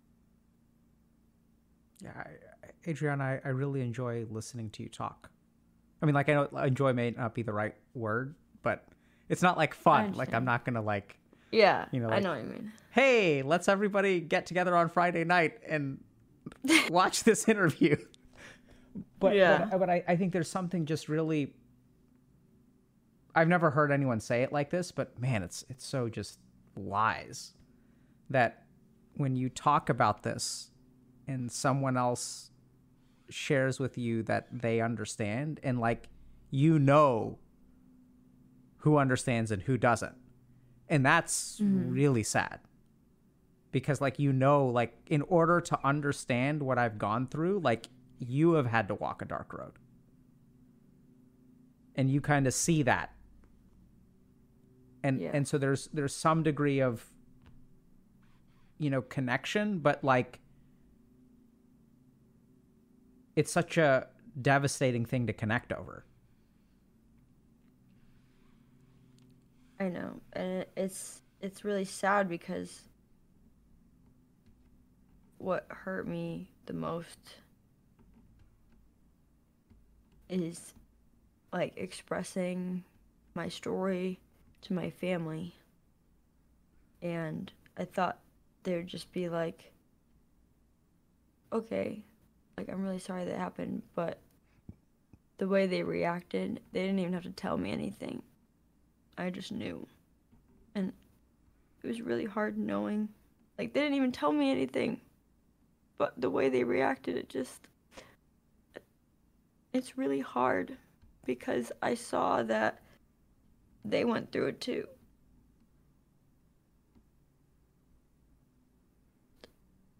And I don't know, it's hard, but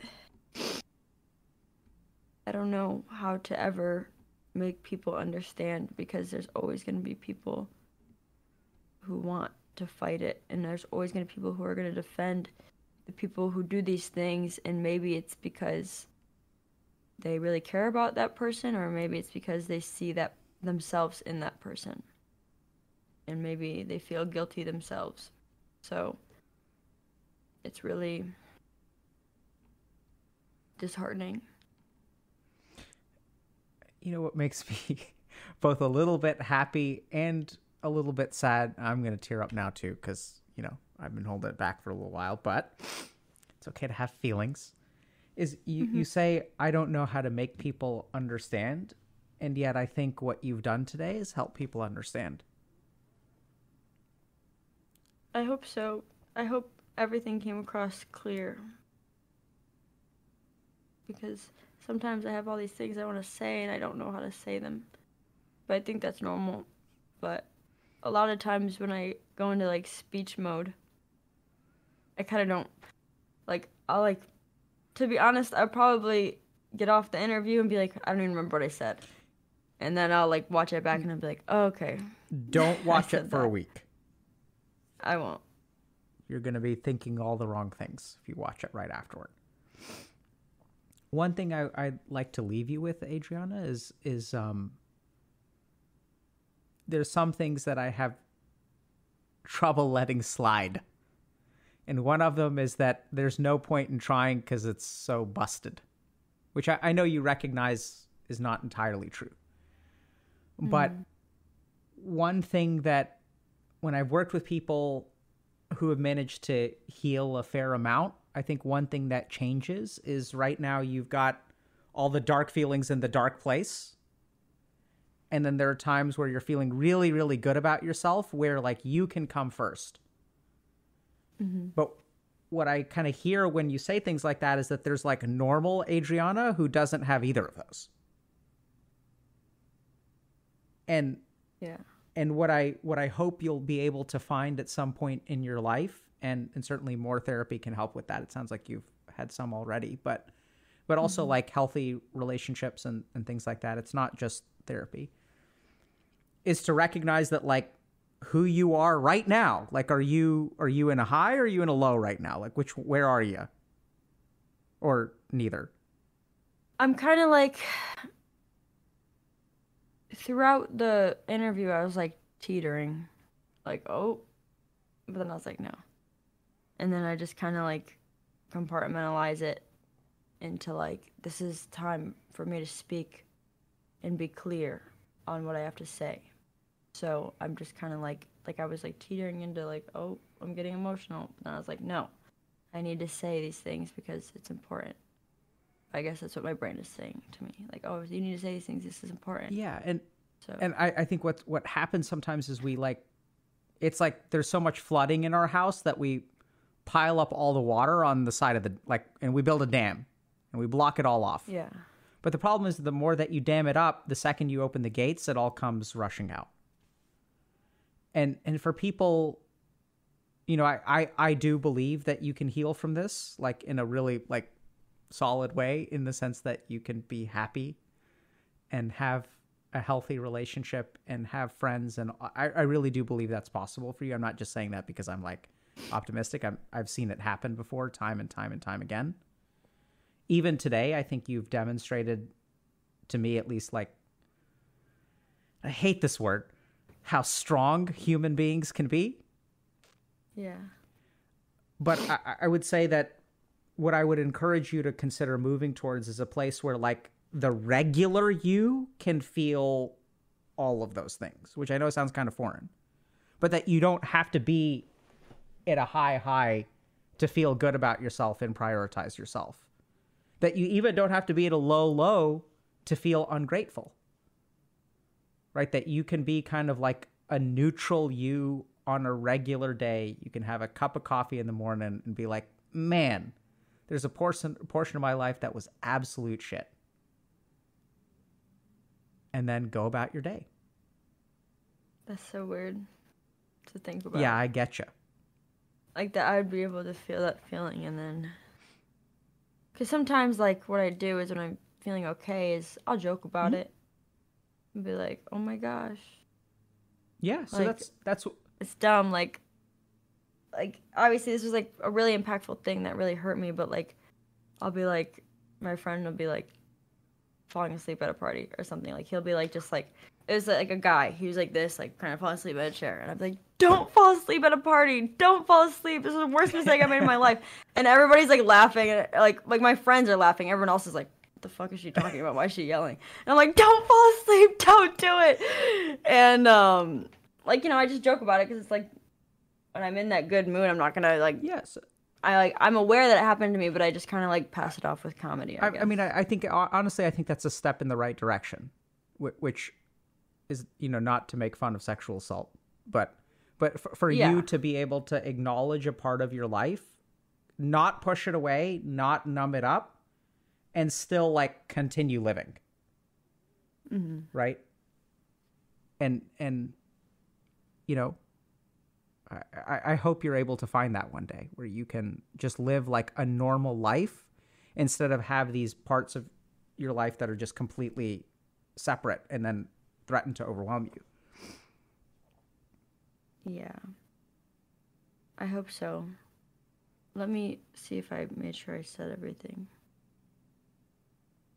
Because, as I said, I wrote this when I was in my low, so I was able to think more clearly, as in terms of my feelings.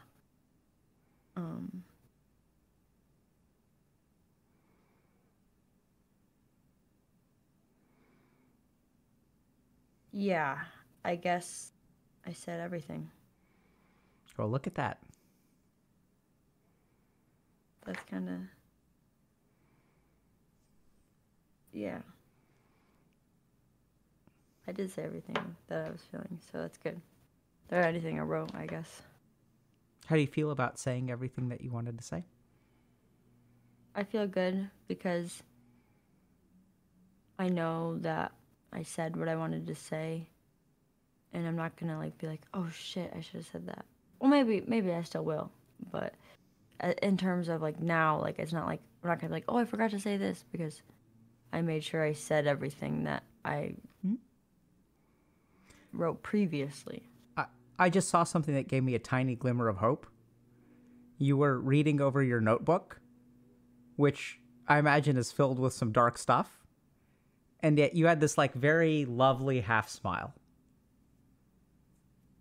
And Yeah. and I got some sense, like, I couldn't quite tell 100%, but I almost got some sense of like peace in that smile. Yeah. Like, I'm glad that I kind of covered everything. Yeah. So, I very much appreciate everything that you covered.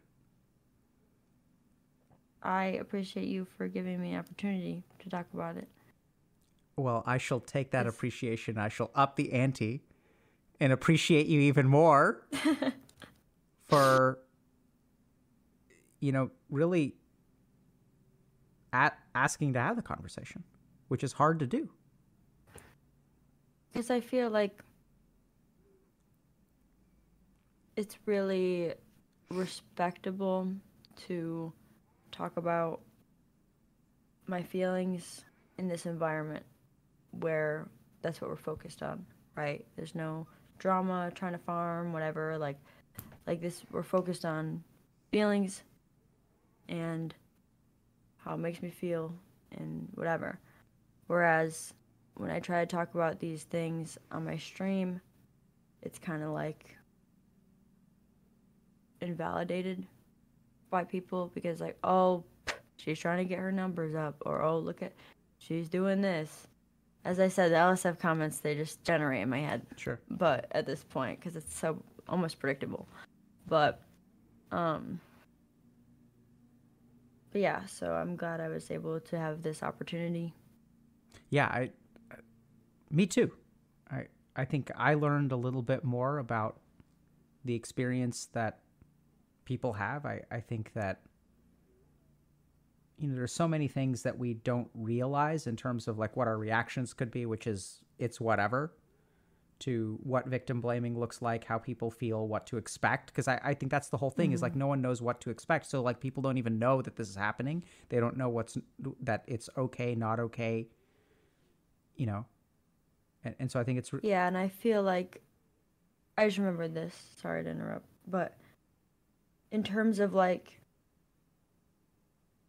understanding it, I guess, and the feelings, the people I've realized, like, they did not have to tell me the story or anything. There's a lot of people I realize went through it, but there's also people I realize cared for somebody who went through it too.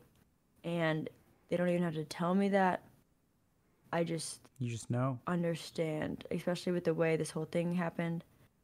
And it really makes me like feel appreciated and like cared about, I guess, when people when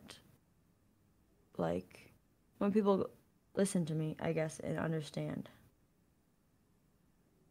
I'm happy you've been able to find at least a few of those people. Yeah, sorry, that was kind of also... I feel like that wasn't a well-structured sentence, but you know what I mean. I do know what you mean. I think that's because you're actually a very good speaker. Thank you. I hear it a lot, but I don't believe it. I know. I believe it when I listen to myself. But when I'm in the moment speaking, I'm like, wait a minute. Did I say that right? Yeah. Well, thank you very much, Adriana. Any last kind of thoughts or questions before we wrap up? No. And I just a quick question. Are we not drama farming here? Is that not what we're doing? Because that's what I've been trying to do this whole time. Oh, okay. My bad. I would have name dropped then. I thought isn't that why we do it? It's not okay. Yeah, that's what a lot of people claim. Anything I do is me playing Fortnite. Oh my god, you're drama farming Fortnite playing. Like, bro, I'm playing Fortnite. Like, I just want to go to Tilted Towers. Cool. But well, take care and enjoy the rest of your day as best as you can. And thank you very much for speaking. Thank you for listening. Adios. Just to kind of close this today out, I think it's, if y'all take one thing away from the interview, I think a really important thing to take away is that the experiences after a sexual assault can be, in a lot of ways, like even more damaging than the actual assault itself. And I think that's something that we really, really lack an understanding of. Oftentimes, it's the fallout after the assault that causes, at least in my opinion, in a handful of cases that I've worked with, like even more problems, right? So it's one thing to be, let's say, sexually assaulted by a family member. It's another thing entirely to like have your family tell you to keep quiet about it. And when I've worked with people in the past, I almost think that that second thing is what's so much more damaging. It's the sense of betrayal, abandonment, friends kind of like not being there. Like that's what hurts so much more. And I think this is why we need to have conversations about sexual assault, because, like we talk about sexual assault being bad, but we don't talk about how it's bad. People don't realize what to expect, what they go through. Sometimes we don't even realize what constitutes assault. We don't realize how this act will have ripple effects in our life. And so then when we do have difficulties forming relationships, breaking down at particular points, as a society, we don't know how to be like trauma sensitive or trauma informed in terms of helping or supporting those people. So even in places like the workplace. And so then what ends up happening is like we think about this individual event. And then sometimes there are thoughts of, oh, it wasn't that bad. It wasn't like you were XYZ. You were only ABC. What are you complaining about? And so there's all kinds of stuff about the experience of going through this and how it affects you, how it affects your thoughts, how people react to it. There's a very like real life component that exists outside the act. And this is the thing that is the most misunderstood about sexual trauma. Everyone's focused on the traumatic event itself. And if it happened 5 years ago, like, why are you complaining now? Right? But that's the whole point, is that it lingers and manifests in ways that we don't originally realize. And that's what we need to have a greater awareness and understanding of. Because what I tend to see is that, Adriana did a great job of sort of sharing with her, like, the guilt and shame. And then she kind of, like, overcomes that, right? And then, like, people are, like, victim blaming. And so there comes the guilt and shame all over again. Oh, like, you could ruin someone's career. Like, do you want that to happen? Do you want to ruin this person's career? And so when people make statements like that, like, it brings back all the guilt, right? No, I don't want to ruin anyone's career. Like, that's a bad thing. And I want to be a good person. And so I think that there's just a lot of, misunderstanding, not even misunderstanding. I think there's just a lack of understanding that we hyper focus on particular things and don't really like acknowledge what the full spectrum of the impact is. And so I really appreciate Adriana, coming forward and sharing this perspective. I hope for those of y'all that watched it, first of all, thank you very much to everyone who is respectful and compassionate. A couple of other things to just toss out there. So I noticed she didn't name any names, and we're not really interested in encouraging her to do that. That's not what we're here for.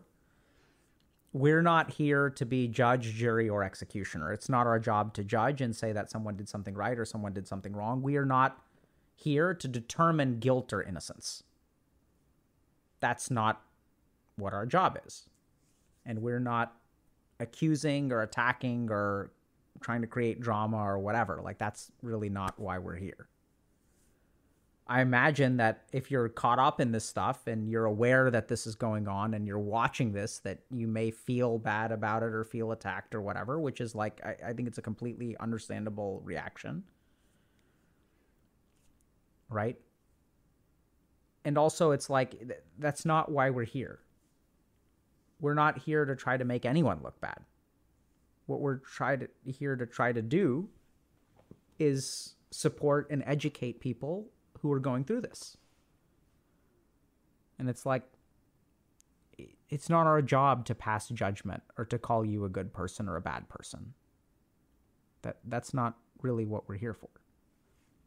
But I think that in what I kind of heard from Adriana, and I don't really know, right? So there's like different perspectives on this as well. So, and we're not interested in determining truth today.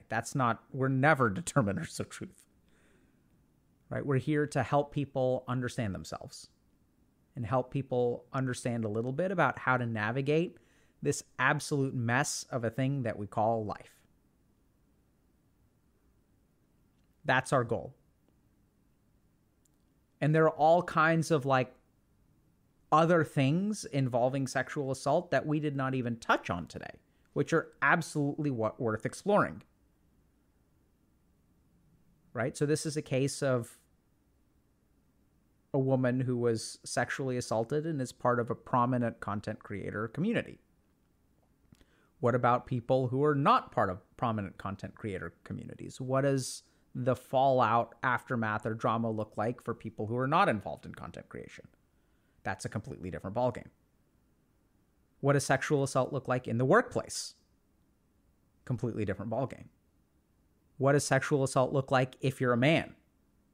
Completely different ballgame.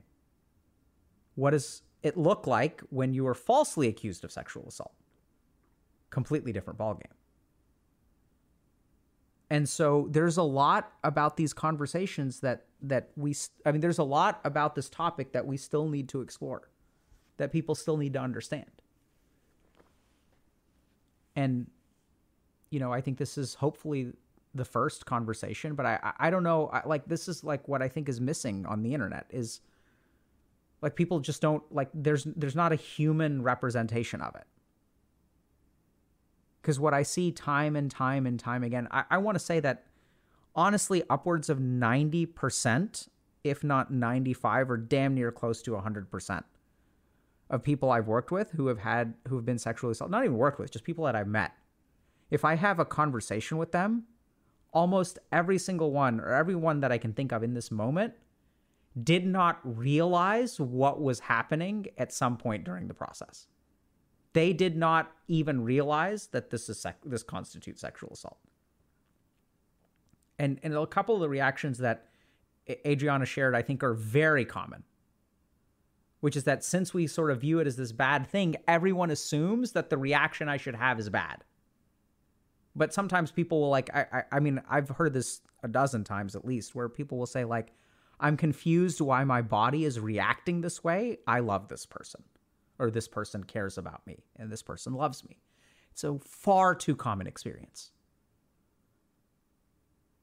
So it's almost like what our society is missing is like an understanding of what it looks like and what it feels like to go through a situation like this. And that's really what we're trying to address today. I hope it helps.